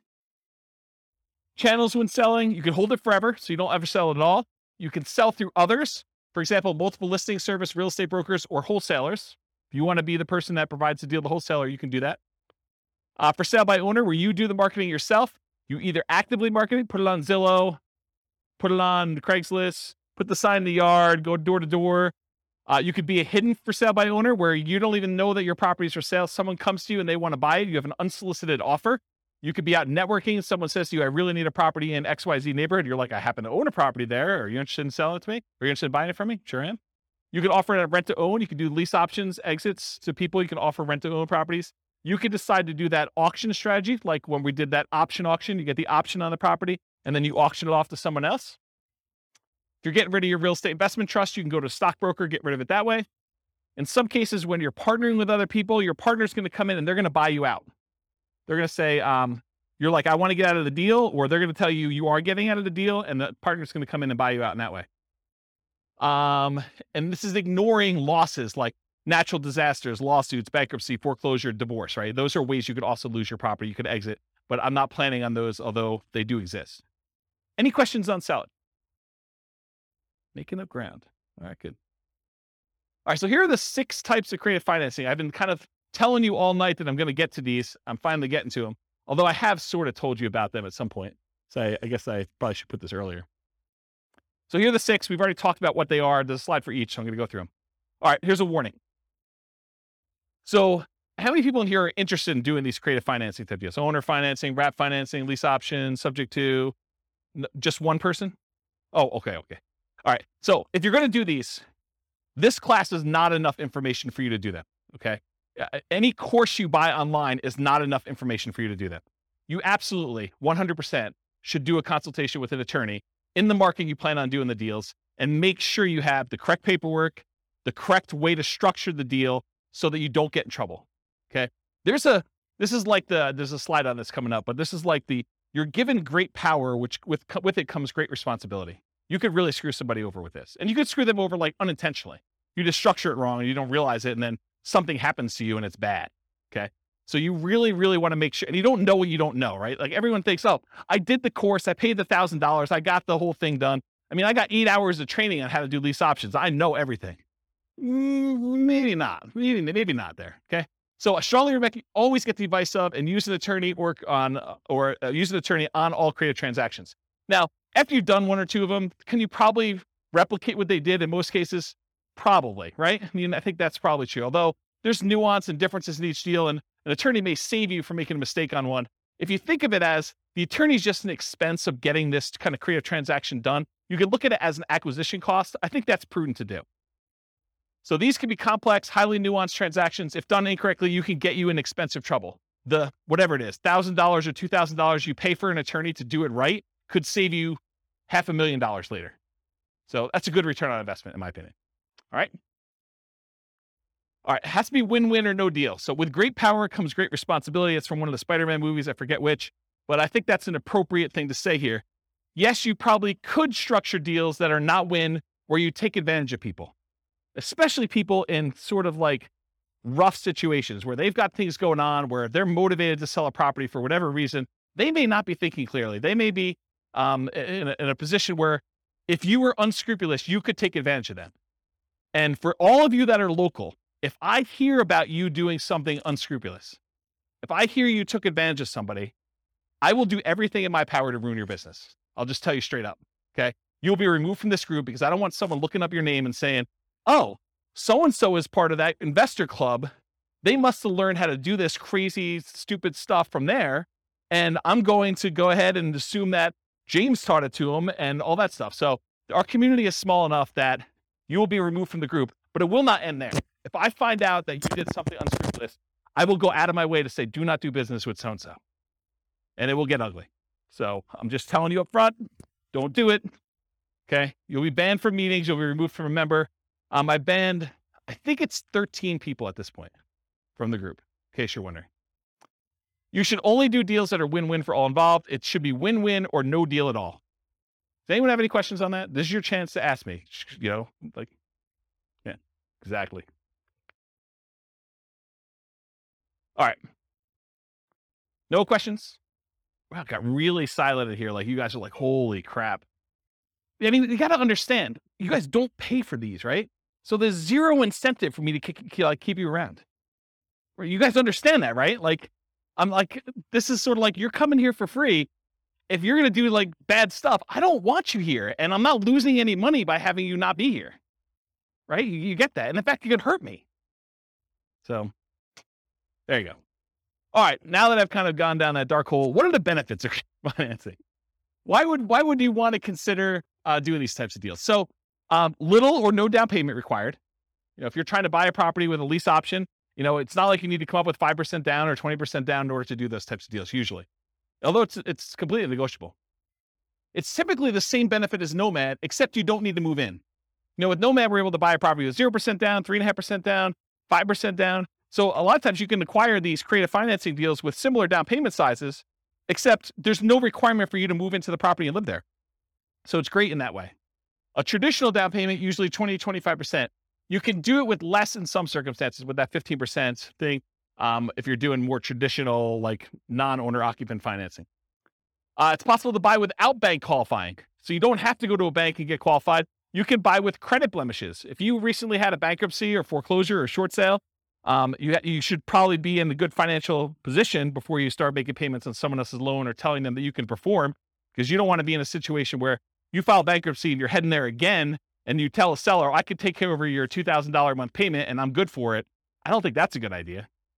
So you can buy them with bankruptcy, foreclosure, or short sales, because a lot of times the seller is not going to say to you, hey, I want to pull your credit report. I want to do a full credit check on you.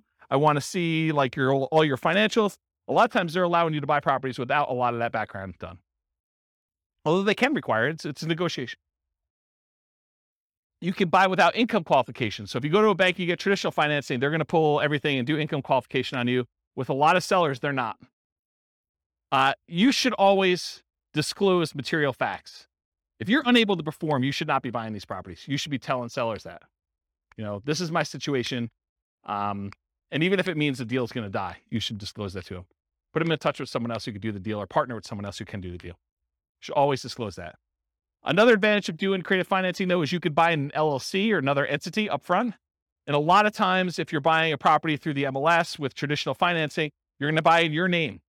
And then after that, you could, if you wanted to, talk to an attorney as to why or why not you may want to do this, but you could move it from your name to an LLC. Some people believe that would trigger the due on sale clause, which gives the lender the right, they're not obligated to, but it gives them the right to actually foreclose on the property or accelerate the loan technically, and then usually foreclosure is the next option. But that's a thing that could happen if you do it. When you're doing it this way, provided the loan doesn't have an underlying due on sale or due on transfer clause, which most of them probably will, unless you're doing owner financing. But if you're actually doing it where you're wrapping a loan or you're buying subject to or doing something like that, you could buy an LLC, but it probably will still trigger that acceleration clause in the mortgage documents. One of the benefits of creative financing, it's amplified return on investments. So some would say improved, but it could be the other way. So if you're putting less into the deal, but you're still getting the same appreciation dollar amount benefit or the same debt pay down benefit or the same depreciation benefit, then your returns are amplified because you have less in the deal. And you could walk away. If things really, really got ugly, you could walk away from properties and do stuff. So see my warning the dangers and risks of real estate investing class. Well, if you're doing a lease option, you don't have to exercise your option. You could walk away in that case. Okay? I guess more continued benefits.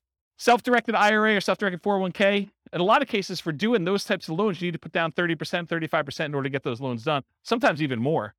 So if you're buying a property and you're doing it outside the MLS, you're doing creative financing, you can acquire properties with these self-directed products without having to put 30 or 35% down, which is a huge benefit. You can do partnerships without a credit partner. Remember the 3 roles of credit partners, 3 roles of partnerships. There's the deal maker, there's the credit partner who does the loans, then the cash partner. So you don't need the credit partner anymore if you're coming in and you're taking over a loan, or you're doing lease option, or you're doing owner financing. You don't need that person anymore. Could allow you to buy a property while waiting to qualify for more traditional purchase. So if you're in a situation where you had a bankruptcy and it's about to go away in a year, kind of roll off your credit report, and you're going to go buy a house then, well, this could be a way to jumpstart that. You could buy a property before that technically rolls off. You're fully recovered financially, but it's still on your record. Or maybe you need to increase your income for another year, or maybe you've got great income now, but you need 2 years of tax returns to do something like that. And most of the time when you do creative financing, you're using some type of creative financing exit. You're buying a property with a lease option, then you're selling it on a lease option to a tenant buyer within a year or 2 or 3 or 4 down the road. And so by doing that, a lot of times you avoid some of these big capital expense hits that you'd experience if you had the property for any prolonged period of time. The nature of the strategies you employ of getting in and getting out of a deal would eliminate some of those capital expense things on there. Does that make sense? Okay. All right, so here are the downsides. Why you might not want to do these types of deals. It's a limited selection of properties, and I cannot overstate this enough. The number of deals you can buy creatively, that you can buy subject to, that you can buy on a lease option, that you can buy with owner financing, is very, very, very, very small compared to the number of properties you have a selection of from the MLS. So what tends to happen is you do all this marketing, you find deals where the seller is motivated enough to do a lease option or a subject to or wrap financing or some other type of creative deal. A lot of times there's something a little bit wacky about the property. If it was a regular property that you had to come up with 20% or 25% down to buy, a lot of times you wouldn't buy that. The only reason it's attractive to you is because it's creative financing. And you're like, man, I'm not sure I even want this property. I think that happens a lot. And so you need to make a decision as to whether you're going to spend a lot more on marketing and have a lot less deal flow, or if you're willing to take on kind of like, I don't know, instead of like an A-class property or an A-plus type property, maybe, and this is not like the A-class property where it's like good neighborhood. It's like, I'm sort of just grading them as overall investment, right? It's not like an A investment. It's more like a C minus. Yeah, I mean, so a lot of times it's that. Occasionally you'll come across something amazing. Like I bought my own personal residence that I lived in for many, many years subject to. And that was an awesome property. I lived there for, I don't know, 13 years, more than that maybe. So a long time, but it was exceptional. Wasn't like that was what was coming down the pipeline every day. Okay. So buying traditionally, when you go and you're like, hey, look, I'm going to Nomad. One of the great things about Nomad is this low down payment, but you have the selection of the entire MLS. You get like wide choice. And in a market where you're not competing against 30 other offers, you have a good chance of buying a property, right? The one you want. So buying traditionally allows you to look at the best properties from the largest selection. Another way to think about this limited selection thing, I'm going to pause on this for a second and harp on it because it's important, because you may be getting creative deals where the price to rent ratio is not ideal, right? It's not one that you would otherwise buy as a rental because maybe the price is a little bit high for the amount of rent you could get. And you're thinking to yourself, man, this is not really a great rental. It's not something I would normally buy. Whereas in the MLS, you could choose that, right? You could decide, hey, look, I really want to optimize for income, or I want to optimize for appreciation, or I want to optimize for short-term rentals, or whatever you're trying to do. And you can make that decision. And because you have a wide selection, you have a much greater chance of finding that. Okay. It's more labor intensive to buy this way. It's not like you just go to the MLS, you hire a real estate agent or you're a real estate agent yourself and you look through the MLS, you find a property, you go look at a handful, you go buy it. It's not how this works. You do a lot of effort. You go put out marketing, you go meet with sellers, you negotiate with sellers. A lot of them say no. A certain percentage of them say yes. A certain percentage of them fall out even when you're under contract. And then eventually you find one that you can buy. A lot of effort to do it. And a lot more money, because a lot of times you're spending money on marketing in order to find the deals. But if you think about it, I would need to go and put, 1% of a loan amount plus some appraisal costs and all these other things in order to be able to get a traditional loan. So maybe you're in it for $5,000 in some cases. In order to do that, could you then, instead of putting $5,000 in order to get the loan, could you put $5,000 in marketing in order to find a deal? I think that's pretty reasonable. More labor intensive. I talked about that. Lower ROI for time invested. So you put time in, so your return on the time you invest is much lower. This spreadsheet you see here, I did a whole class on this. I'll probably do another one. It's coming up. But this is me modeling how much money, how much time you need to put in, and every step of the process in order to buy off-market deals, and then where you make money on each one of the off-market deal, like the phases that you do that. And then at the end, it sums up all of the time you put into finding the off-market deals for all of the steps, all of the money you put in for all the steps, all of the money you made for all of the steps. And then it calculates out what your kind of like dollar per hour was and your return on any money you had invested. And it shows you all those metrics. And you could do things like, or if you're doing, a certain percentage of these, I'm going to list, certain ones I'm going to do lease options on, certain ones I'm going to flip. You can model all these different variations doing that. It is possible to structure them in ways that make them questionable. Don't do that. So don't go ahead and structure your deals such that the seller is going to end up with negative equity over a period of time, where maybe they have a interest-only loan and you're amortizing your loan to them. That would be bad. That would be another example where you'd be banned. Okay. You are not your sellers. So you're thinking to yourself, oh, James, why would somebody deed me their property and keep the loan in place? Or why would someone offer me a lease option? Or why would someone sell a property at a discount? Why don't they just do the fix up themselves and sell and get retail? Remember, you're not the seller. Okay. I wear Crocs with socks. Poor choice. You guys probably wouldn't do it, but I do, and I'm okay with it. Right?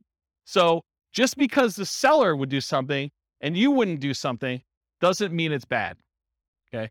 Whether or not you would do something is not a reflection on what others would do. Just realize that. All right, why would sellers do creative financing? To solve a problem they have. If they have some type of issue where they need money and they need to get out of the house, they're ready to do a deal. They can't afford the house anymore. They've lost their job. They used to be a 2-income household. They got divorced. They can no longer afford the payments anymore. Maybe they just went out. They stopped making 2 mortgage payments. Maybe they met someone. Now they're in love. They want to move into one house. They have this other house. They can't afford 2 mortgage payments. So they just want to get out of the other one. And they're so in love, it doesn't matter. They're just like, look, just take over my mortgage payments. Negative emotions associated with the house. Like they lived in the house, they got a divorce, and every time they turn around, they see their ex-spouse and they can't deal with it anymore because it emotionally triggers them. So that would be another reason why they wouldn't do it. Or they lived in the house with their spouse and their spouse passed away, or they lived in the house with their mother and their mother passed away, or they grew up in the house and their parents lived there and both their parents passed away. There's all these emotional reasons why they may not want the house anymore. They need to access equity quickly and easily. Maybe they want to go invest in Twitter before Musk buys it or whatever they're doing, and they need all that money in order to do it. They're like, I don't care because I'm gonna triple my money in Twitter or Bitcoin or Dogecoin or whatever it is, and they want to take all their money and do that. There could be a reason for them to want to get out. They don't want to manage it or maintain it anymore. Too much work, too much effort. Maybe they own it free and clear and they're doing their financial planning and they're like, look, I need income in order to support me in retirement. This equity sitting here doesn't do me anything. I can either rent the property, which I don't want to do, or if you're willing to, I'll accept monthly payments on this property, and that would look like an income stream for me. And I'm okay with that. That would work. What would friends, families, or neighbors think? Their ego is too significantly tied up in what other people think that they don't want to list their property and have nosy neighbors coming over and looking at their property. They would rather sell it to you and be done with it, and then you could deal with all that. To get their price, even if it means being flexible on terms. So there are some people that are like, I need $500,000. I told my brother-in-law that I was going to sell this thing for $500,000. I know it's only worth $450, but I got to get $500 because that's what I told him. You could structure a deal where you could overpay for a property. You have to get better terms, maybe a lower interest rate in order to acquire the property that way, or a big balloon at the end. Okay? Why wouldn't sellers do creative financing? It's not a good solution for them. A lot of sellers are going to say, nope, this doesn't work for me. Okay? It's not a good solution for them. That's fine. Fear, the tenant trashing the place, not paying, calling with repairs in the middle of the night. What would friends, family, neighbors think? Unrealistic expectations. Tomorrow I'm going to get a cash offer for full price. I'm just waiting for it. My home is nicer than all the other ones on the block. I'm going to get top dollar. The other house down the street, it doesn't have views like mine do. Because in the winter, when the trees aren't in full bloom, I can sort of see through the tree that big rocky mountain figure thing. And that's amazing. That's my amazing view for like 3 months of the year. And that's my house is worth $25,000 more. Maybe. My agent is just not marketing it well enough, so I'll find another agent. I bought it for X, so if I were to sell, I would need to get X plus Y. Just some arbitrary math they've done in their head. I want 20% down, or I want 20% or more down. So maybe they're like unrealistic in what you are offering in terms of down payment. I put 20% down when I bought it, so you need to give me 20% down. That's how it always works. They need to, or are willing to wait for more traditional loan or cash transactions. It's another reason why they wouldn't do creative finance. Any questions on those? Sweet. All right, so these are the different ones we're going to cover owner financing first. Owner financing, what is it? Seller acts like the bank. The property must be free and clear. They cannot have a mortgage on it for it to be owner financing. What if they have a loan on it? It's a different type of strategy. It's probably either subject to or wrap financing in that case. You purchase the property. You and the seller agree on terms, the interest rate, the duration, the amount of the loan, the purchase price, if there are any payments on it, the balloon, and the amortization. The note and deed of trust or mortgage in some markets for the benefit of the seller. So this is what secures the property, secures your loan with the property. So in case you do not make the payments, the lender, in this case, the owner, can actually get the property back. You are the owner in this case. If you don't pay, the seller can foreclose. Now I don't have time to cover this, but there are some advanced strategies. I'll cover this when we do the creative financing things. Just remind me, or I hope I'll remind myself. You can do things like substitution of collateral. It's an advanced strategy where you have the ability to move the loan itself to another property. So you don't have to technically pay off the loan when you sell the property. Very, very complicated, advanced topic we'll cover another time. Key characteristics of owner finance or sellers.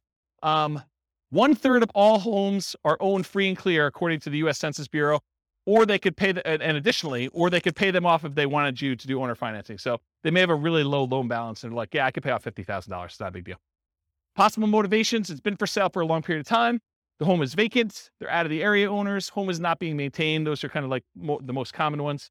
They desire a hassle-free income stream, maybe, or they desire a return on their equity in some cases. Here are the benefits to a seller who's doing owner financing. Gets sold immediately. They have peace of mind. There is a marketing advantage to offering owner financing. So you'll attract more buyers of a very specific type if you offer owner financing when you're selling a property.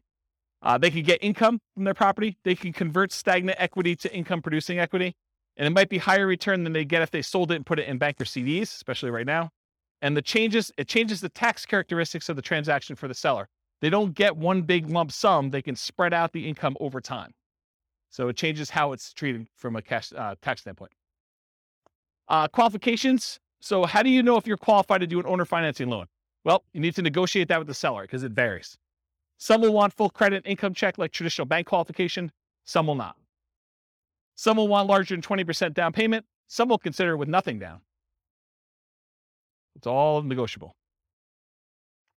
Owner financing return on investment. Since these can be lower down payments, they can often amplify the ROI, return on investment, since down payments is the denominator.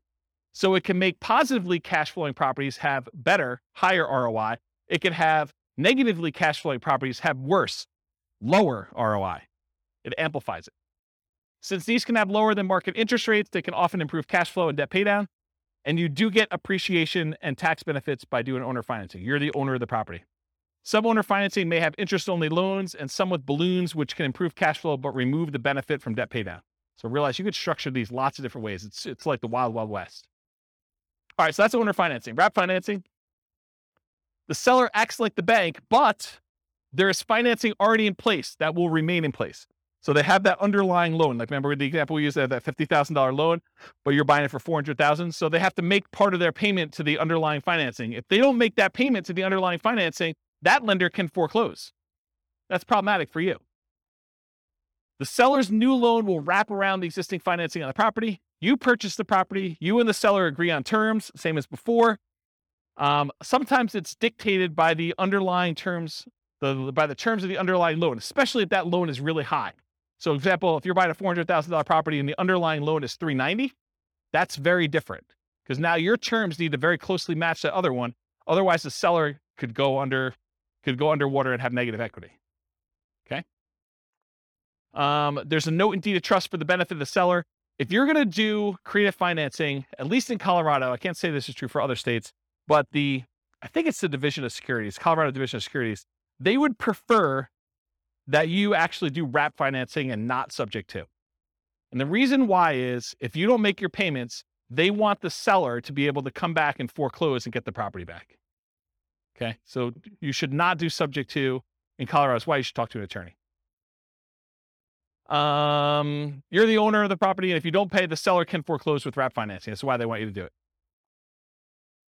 Return on investment, similar to owner financing. You do get appreciation and tax benefits. The terms are often, but not always, dictated by the underlying financing of wrap loans.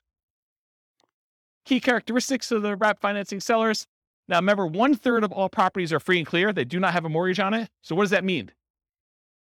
2/3 do. So 2/3 of the people would be candidates for these types of transactions. Possible motivations: it's been for sale for a long time, home is vacant, out-of-area owners, home is not being maintained, same as a regular owner financing. It could be a possible solution for people in pre-foreclosure. Why isn't owner financing a solution for people in pre-foreclosure? Trick question to see if you're awake. Why isn't owner financing a solution for people in pre-foreclosure? They don't have a mortgage. That's right. See, you guys are awake. That's awesome. So these guys, if they're in pre-foreclosure, if their underlying loan is in foreclosure, this could be a solution. You come in, you agree to make up the loan, the underlying loan, you agree to pay them $100 a month for their equity, and you agree to make a payment that looks very similar to what their underlying loan is. Okay? Desire return of their captive equity. My attorney does not recommend you wrap FHA or VA loans. So go talk to your own attorney, but there's something about FHA and VA loans that the attorney suggests do not wrap those. Okay, so only conventional stuff. You may want to deliberately not market to them if you're trying to do wraps. If you're strategically trying to market to do wraps, you probably shouldn't do this. Concerns of wrap financing: need to be concerned about the underlying loan is being paid on time. We talked about that. You make payments in 2 parts, one to the original underlying loan and one directly to the seller. So you could say, okay, with seller, I will go ahead and we'll do this deal. I'll make the payment directly to the underlying loan. Now, they may say, hey, look, I've been paying my mortgage forever. I'm always on time with my bills. I would rather make that payment. So you guys got to negotiate that. But you're like, hey, if they're not good with money, they may take the money and not pay the underlying loan because they don't care anymore. So it's a negotiation. You could make a payment to a third-party escrow service that will take your payment, make sure the underlying loan is being paid. Extra expense to do it that way. If the seller has great credit, their credit is still at risk if you don't pay that loan. In some rare situations, you may need to be concerned that the loan you have with the seller would pay down faster than the loan they have.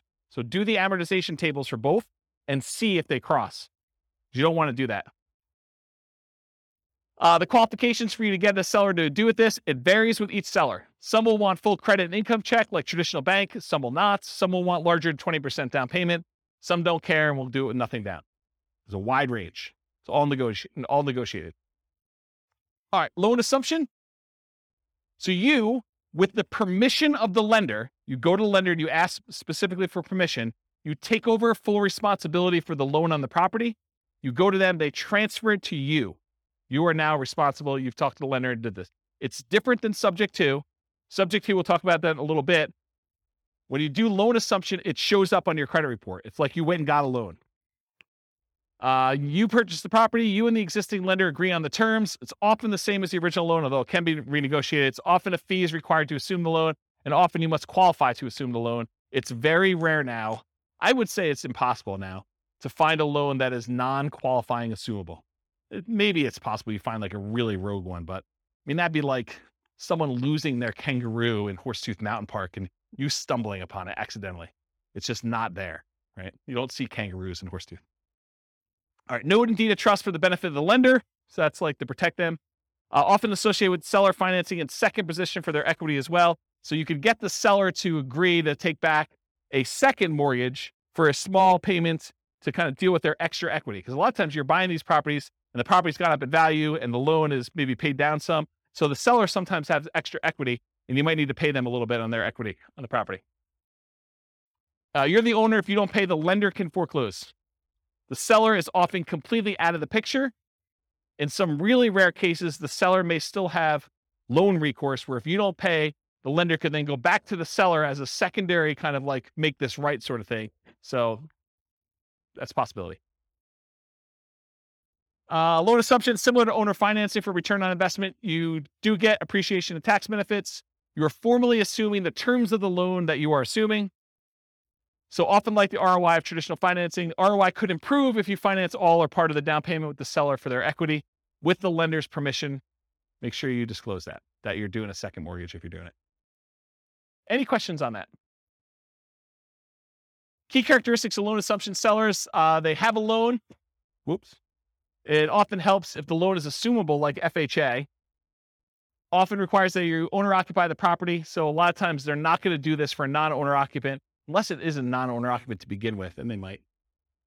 Make it much less attractive if you're looking to do this investment. So if it's not assumable, you need to try to convince the lender to allow you to assume it, even though it says it's not assumable, which is an uphill battle, saying it mildly. I've never seen them do that.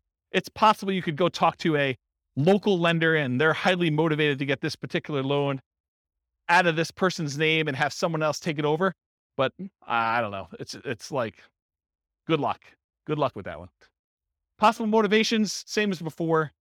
May desire a return on their captive equity. They may want a premium for an exceptionally good loan. With all these really good loans now, someone may say, hey, look, my loan's worth something. You can't get a 2% loan anymore.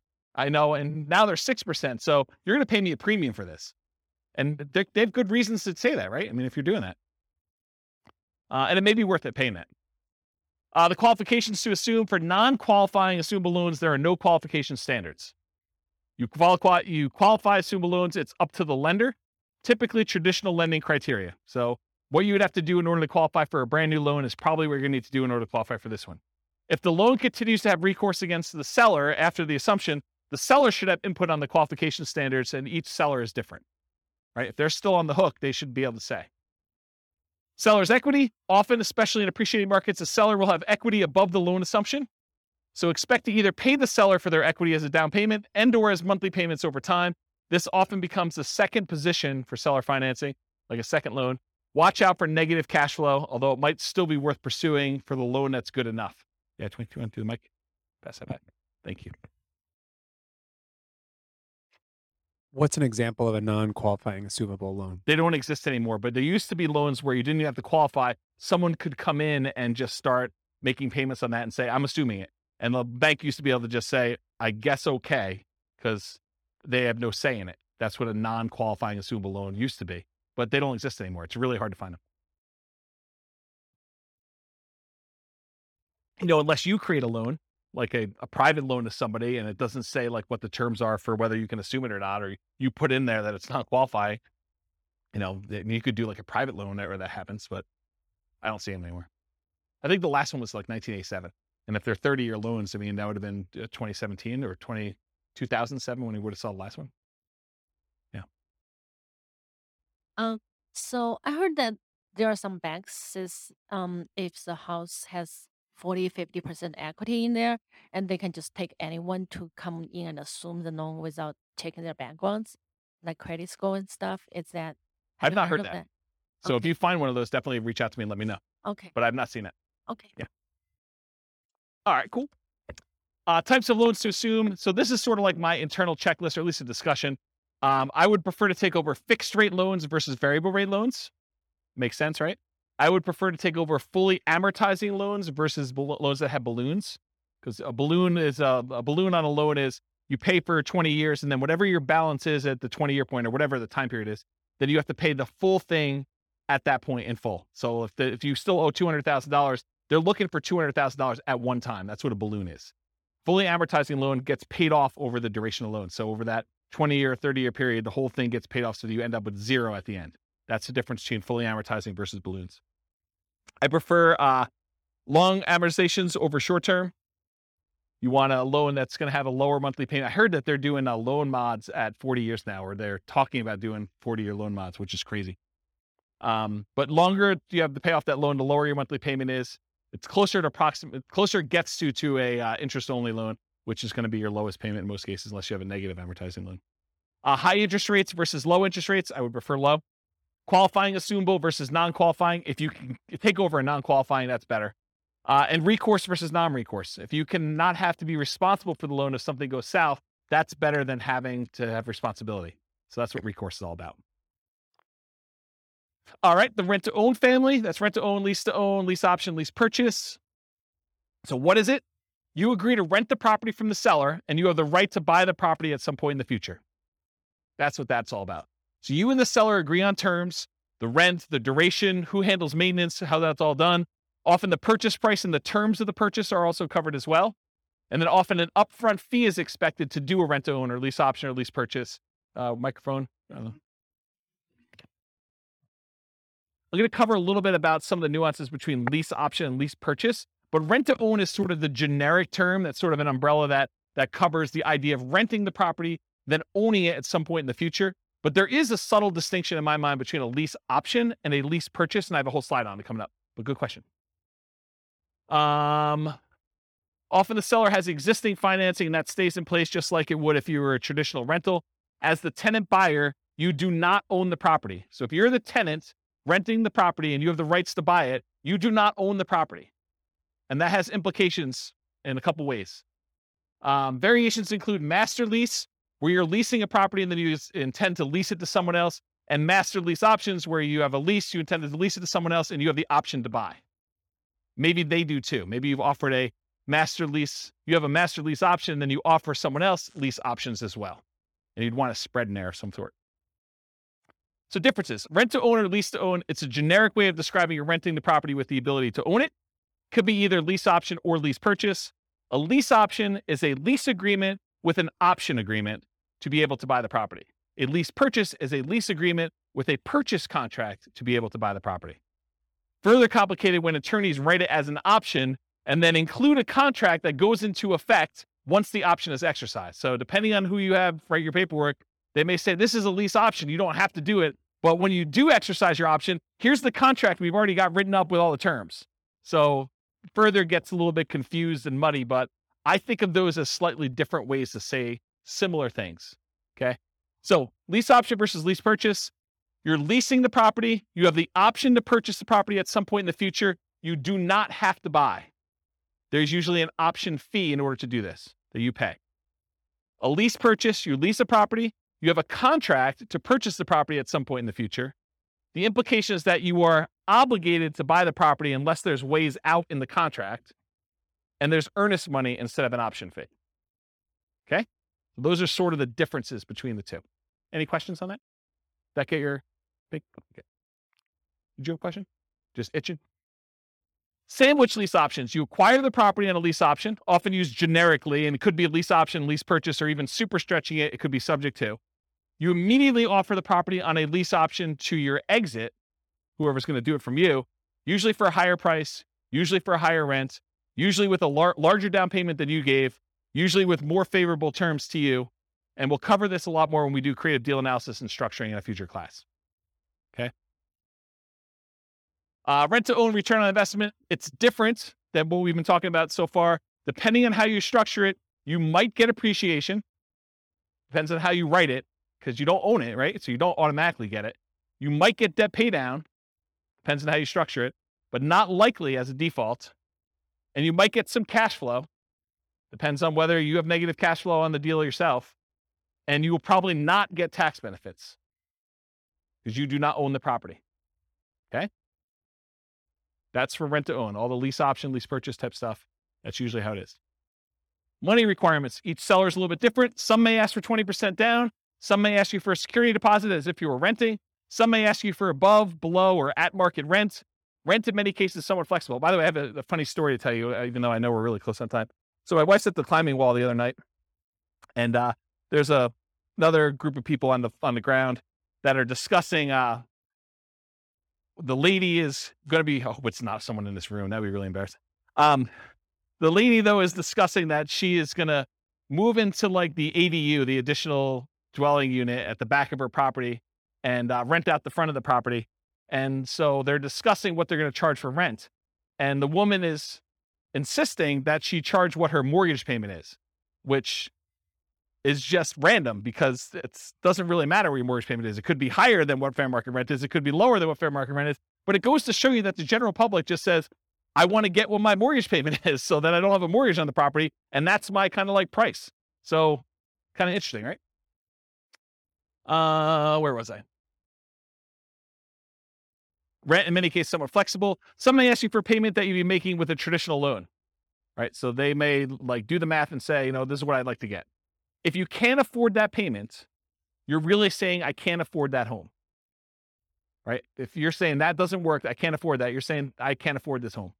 And we often say this to a tenant buyer when we're putting them in a property. If you can't afford what the payment's going to be on the property, you can't afford this home.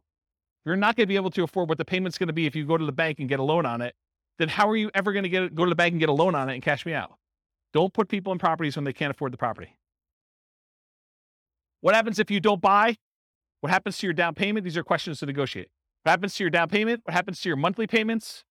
What happens to rent credits if you've got those? What happens to any repairs you've done? What happens to any equity built up from paying down the loan? And does it matter if you did a lease option versus a lease purchase? Yes, it does, in my opinion. All right, so advanced strategy for purchase price. So one of the challenges a lot of times when you structure these lease options is you say to a tenant, you say to the seller, hey, I'll give you $300,000 for your property. But when you pay down the loan, you don't get the benefit of that loan pay down because when they go and you close out the transaction, they're getting the difference. So one way to solve that is you say, okay, Mr. Seller, we agree that, I'm going to buy it from you for about $300,000 and that you're going to walk away with 10 grand. So let's go ahead and write this up such that when I buy it from you, you get 10 grand. So it's $10,000 over the then current loan balance. Make sense? So as the loan gets paid down, you're getting the benefit because you're the one making that payment. So typically a purchase price, for example, $300,000, the advanced strategy is to have a fixed profit for the seller. Example, $10,000 above current loan balance at time of closing. How much different is this? Well, debt pay down is significant. Amount each month increases as loan ages. The amount each month is higher, the lower the interest rate is. So depending on the year, what year it is in the loan, it could be $4,500 per year with a 4.5% loan on a $300,000 home. If you hold it for 3 years during your lease option, that's $13,500. That's pretty significant. All right. I got 2 more to cover, plus a little more. So contract for deed, what is this? The seller acts like the bank for a car loan, sort of like thing, right? Like that's the way to think about it. You do not get title for the property until you fulfill the terms of your agreement. Often there's financing already in place that will remain in place. You and the seller agree on terms. The seller remains the owner until you've completed the terms of your agreement. And if you don't pay the seller can evict you. It might be used when you're offering to owner finance your property for a buyer. So you might offer this to someone else. Contract for deed return on investment, it's different. Depending on how you structure it, you might get appreciation, you might get debt pay down, you might get some cash flow. You probably will not get tax benefits if you're the person acquiring the property using this strategy. Subject 2. Remember, in subject 2, the seller deeds you the property without explicit permission from the lender. Many believe, as I do, that the best practice is to disclose to the seller that there was a transfer of title. You should put them on notice. The loan remains in the name of the seller. The loan will not appear on your credit report because it's not in your name. It's different than loan assumption. It may be an additional note to the seller for some or all of their equity. Your return on investment, similar to owner financing, wraps, and loan assumption. Since these can be lower down payments, also amplifies that ROI as we've discussed before. All right, cover a couple last ones. Traditional buy and hold. So this is like, we've covered like all the creative financing ones. Now I'm going to cover some of those other ones kind of quickly. And I think most of them are one slide, so it should go pretty quickly. Traditional buy and hold, you got traditional financing, and a lot of times you're renting the property. You possibly sell at some point in the future, or you keep it forever. It's often limited to 10, 30-year fixed rate finance properties for non-commercial. So you're limited in how many you can do with this. So in order for you to scale, it's much harder for you to do this. You could do it with partners. You can rent to long-term tenants or short-term tenants like a vacation rental or something like that. So those are the things you could do, whichever way you want to do it. Nomad, we talked about this. It's like traditional buy and hold, except you owner occupy the property. For it to be Nomad, you got to move in. You get owner occupant financing, lower down payment, better interest rate that you can get for non-owner occupant. You got to move into the property at least for the first year. That's what your lender requirements say when you sign to get your loan. This is where I'm getting this number from. So when you sit down and you sign for your owner-occupant loan, you sign something that says, I agree to live in my property for a year. Okay? You get much better owner-occupant financing. You can get more than 10 traditional loans since you're always buying a primary residence. So it can go beyond 10 if you need to. House hacking, you rent out part of the property. Duplex, triplex, or fourplex, or bedrooms, or the garage, or you rent an RV spot or something like that. That's what the house hacking is all about. Fix and flips, you find a property you can add value to. Often use cash, hard or private money, partners for funding. You can do live-in flips with owner-occupant financing, so you can go buy a property. And there's even special loan programs, like there's a conventional, do you remember what's called conventional Home Ready? Or so it's like a rehab loan that's conventional. Is it Home Ready? Is that what, there's some brand name for it. Just go ask your lender what the fix-up loan is for conventional. Or the FHA version is 203K. There's the FHA 203K loan where you put 3.5% down, and you can buy the property, plus they will loan you the money to do the fix-up on the property. You can't do it yourself. You have to hire contractors, but they'll loan you like 96.5% of that too. So you put 3.5% down of that. So it's a pretty interesting program if you're going to do it. So that's live-in flips with owner-occupant financing. You could do a 2-year slow flips for those trying not to pay capital gains, although the math with reasonable assumptions suggests waiting 2 years is letting the tax tail wag the dog or something like that. The idea being that if you're going to do that strategy and you're getting a big enough discount, you don't need to wait the 2 years. Just pay the taxes and do it. You'll make more money, a lot more money. Okay. The one with an extra R. It's similar to fix and flips. You got to find those properties that you can add value to. The acronym is buy, rehab, rent, refi, and the last R is repeat. You must get significant discounts or find an alternative way to add value. The cost of financing can significantly eat into your equity as you do this. So a lot of times you're using some type of hard money loan up front to do it. And then usually the refinance loan is not cheap. It's not usually a really low cost loan program to get to the cash out refinance. Or sometimes I guess it's not a cash out refinance. Could just be like a rate and term, depending on how you finance it. Rates on financing often get worse than rates for purchase. So your long-term loan interest rate is often a penalty than if you just bought it for cash or bought it with a traditional loan to start with. So realize you're trading some of these things. And a lot of times you leave some money in the deal. Wholesaling, you find a deal, you control a deal, you sell your rights to the deal. Often selling your rights in a contract. How does this compare to real estate brokerage? I think I covered that already, didn't I? Okay, let's skip it.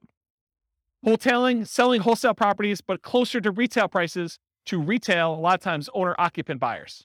So it's like wholesaling, except mom and dad are going to move in. Not your mom and dad, but some mom and dad with a family is going to move in. Right? They're going to do that instead of it to an investor. That option auction, we talked about that too. You find a property, you get an option on it. You market the property like crazy for a bid sale over a single weekend. You sell the property to the highest bidder using a round robin strategy. And then you make the difference between what you sell it for using your round robin thing and what you have it under contract for with your option. Short sales and foreclosures. We talked about what are short sales. We talked about foreclosures. Anyone not know after this point? Because I think I covered it twice, right? Okay, good. So we do those. Usually foreclosures are the auctions, either the county or the MLS after they've gone back to the bank. And short sales are usually from the MLS or for sale by owners. Real estate investment trust. They're basically that fund where people get together and they're buying big buildings and you can become a cash investor in those. You buy them from your stockbroker. It's usually an all cash investment. You're not usually able to finance those that I'm aware of. And they're usually passive. Tax liens and deeds, it's county dependent. They vary, like what the interest rate you pay. Some you bid down the interest rate. Some you're getting a fixed interest rate. Some you have to wait. You have to wait a certain amount of time before you can foreclose. Some you can do stuff earlier. I mean, there's all sorts of variations. Every county is a little bit different. You pay back property taxes, take ownership in rare cases. A little side note, a little fact. This was the first real estate investing book I ever wrote. It was on tax liens and tax deeds. Kind of thing. I was buying some of those. I was like, hey, I bet you people would like to know how I'm doing these. And in some really rare cases, they don't actually pay off their lien and you could take ownership of the property just for the amount you paid in taxes, plus some foreclosure filing fee type stuff. So it's sort of like the grand slam random home run that you occasionally get, really rare, but it's a way to boost your return and sometimes get a property. Not like that, no. Partnership syndication, you find deals in all the ways that we've discussed. You partner with others to assist with roles you're unable or unwilling to fulfill. Remember, there's the syndicator or the deal maker, or the manager of the deal. There's a loan partner and then a money partner. You can have someone do one or more of those roles that you're not willing to do if you're kind of putting together partnerships or syndication. Or you could be one of the other roles if you want to get involved. You could be the money partner or the loan partner to do that. Okay, I got 2 slides left. I'm going to be good. Okay, so non-creative financing type stuff. So this is like the non-creative ones that we covered. Like we're not talking about owner financing and those types of things. So traditional buy and hold, including short-term rentals, that's where you typically do these more like traditional financing type things. Going to the bank and getting a loan. Nomad, you typically go to the bank, get a loan. House hacking, you typically go to the bank, get a loan. Fix and flips, a lot of times you're going to go get like some type of hard money loan or some type of bank product to do that, including live-in flips, 2-year slow flips, and partnership flips. For doing BRRRR and BRRRR, you're probably going to do more traditional financing. And then syndications and partnerships, you're going to do those. Okay. So these are like the non-creative financing type things. And then here are the miscellaneous ones where you're not really getting bank financing. Wholesaling, you're not really getting financing at all. In some cases, maybe you're getting, the dough for a day or transaction funding if you have to close in order to get your deal sold. And then if you're doing real estate brokerage, what's great about it is there's no financing, right? You get a seller to agree to let you sell their property. There's no financing you need. A really weird, twisted way, and it's not 100% correct, so don't say, James told me it's this. It's technically not, but one way to think about real estate brokerage is you have an option on a property. You've got a seller to say, hey, look, you have an option to help me sell this property, and I'm going to pay you a fee if you can find a buyer who's willing to pay this number, right? Isn't that sort of what it is? So, I don't know, real estate brokerage is a pretty interesting way to do it. And you only have to do half the thing if you're doing that. If you're wholesaling, you can either find the buyer or find the seller and you still get paid. Wholetailing, you don't need any specific financing to do that. Option auction, you don't need to get a loan or do anything for that one. If you're buying at auctions, if you're auctioning off a property that you own, you don't need any financing to do that. But if you're going to go buy at an auction, it's usually cash. And then tax liens, tax deeds, sales, you're usually paying cash in order to get those. You're not really getting financing. And a REIT, you're not getting financing. All right, last slide, and I'll take questions. As if I haven't been taking questions all night. So which strategies might I consider if? And this is sort of to answer part of your question, Rob. But if I don't have a down payment, which strategies do you do if you don't have down payment, right? Like you start thinking to yourself, like, what could I do? Well, there's that real estate investing versus real estate entrepreneurship discussion we've sort of been hinting at or having. And that is when you're a real estate investor, you're taking money, you're deploying it, and you're expecting to get a return on that. That's real estate investing. Real estate entrepreneurship is like you're going into the business of something related to real estate investing. You're either doing fix and flips, you're doing wholesaling, or you're being a real estate broker, but you're like trying to earn an income by being in or around the real estate business, but you're not taking capital and deploying it necessarily in order to do that. So if you don't have a down payment, those are sort of like the 2 ways to look at it. You're probably not doing real estate investing because you don't have money to do it. Or if you are, you're doing some type of like really low down payment option, right? So, but in order to do this real estate entrepreneurship, in the majority of cases, it's a sales and marketing skills type position where you have to get good at selling the seller in order to get a deal negotiated correctly.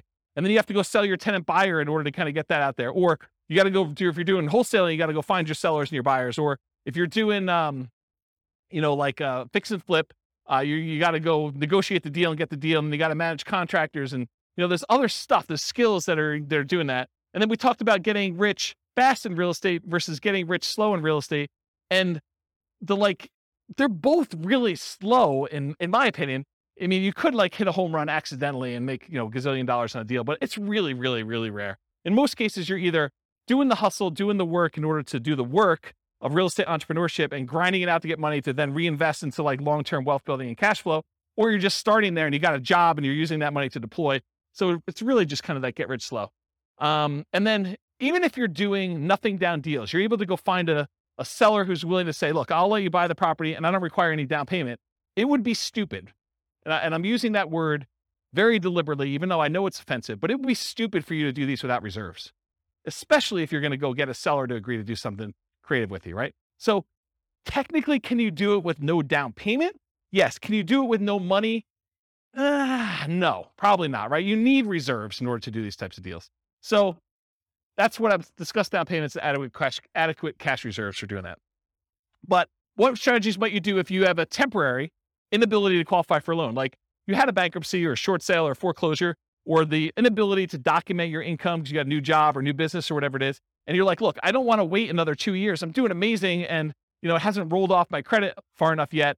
Maybe you go do something creative when you know you can afford it. You've got plenty of down payment, you got plenty of money, and this is just a solution for you to go acquire properties and do that. So I don't know, like those creative transactions are probably good ones to do for those where you can't get traditional stuff. Or maybe you bring in a partner of some sort.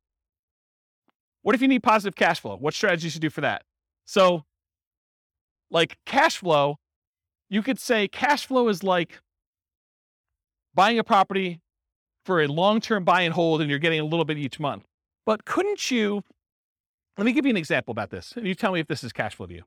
So you go out and you find a motivated seller, and the motivated seller agrees to do a wrap deal with you, where they're going to wrap their underlying loan and they're going to allow you to make payments on it. And you put a tenant buyer in the property where you're going to get higher than what you're paying to them. So it's going to be, maybe it's even break even. The amount you're paying to the seller is exactly break even with what your tenant buyer is paying you.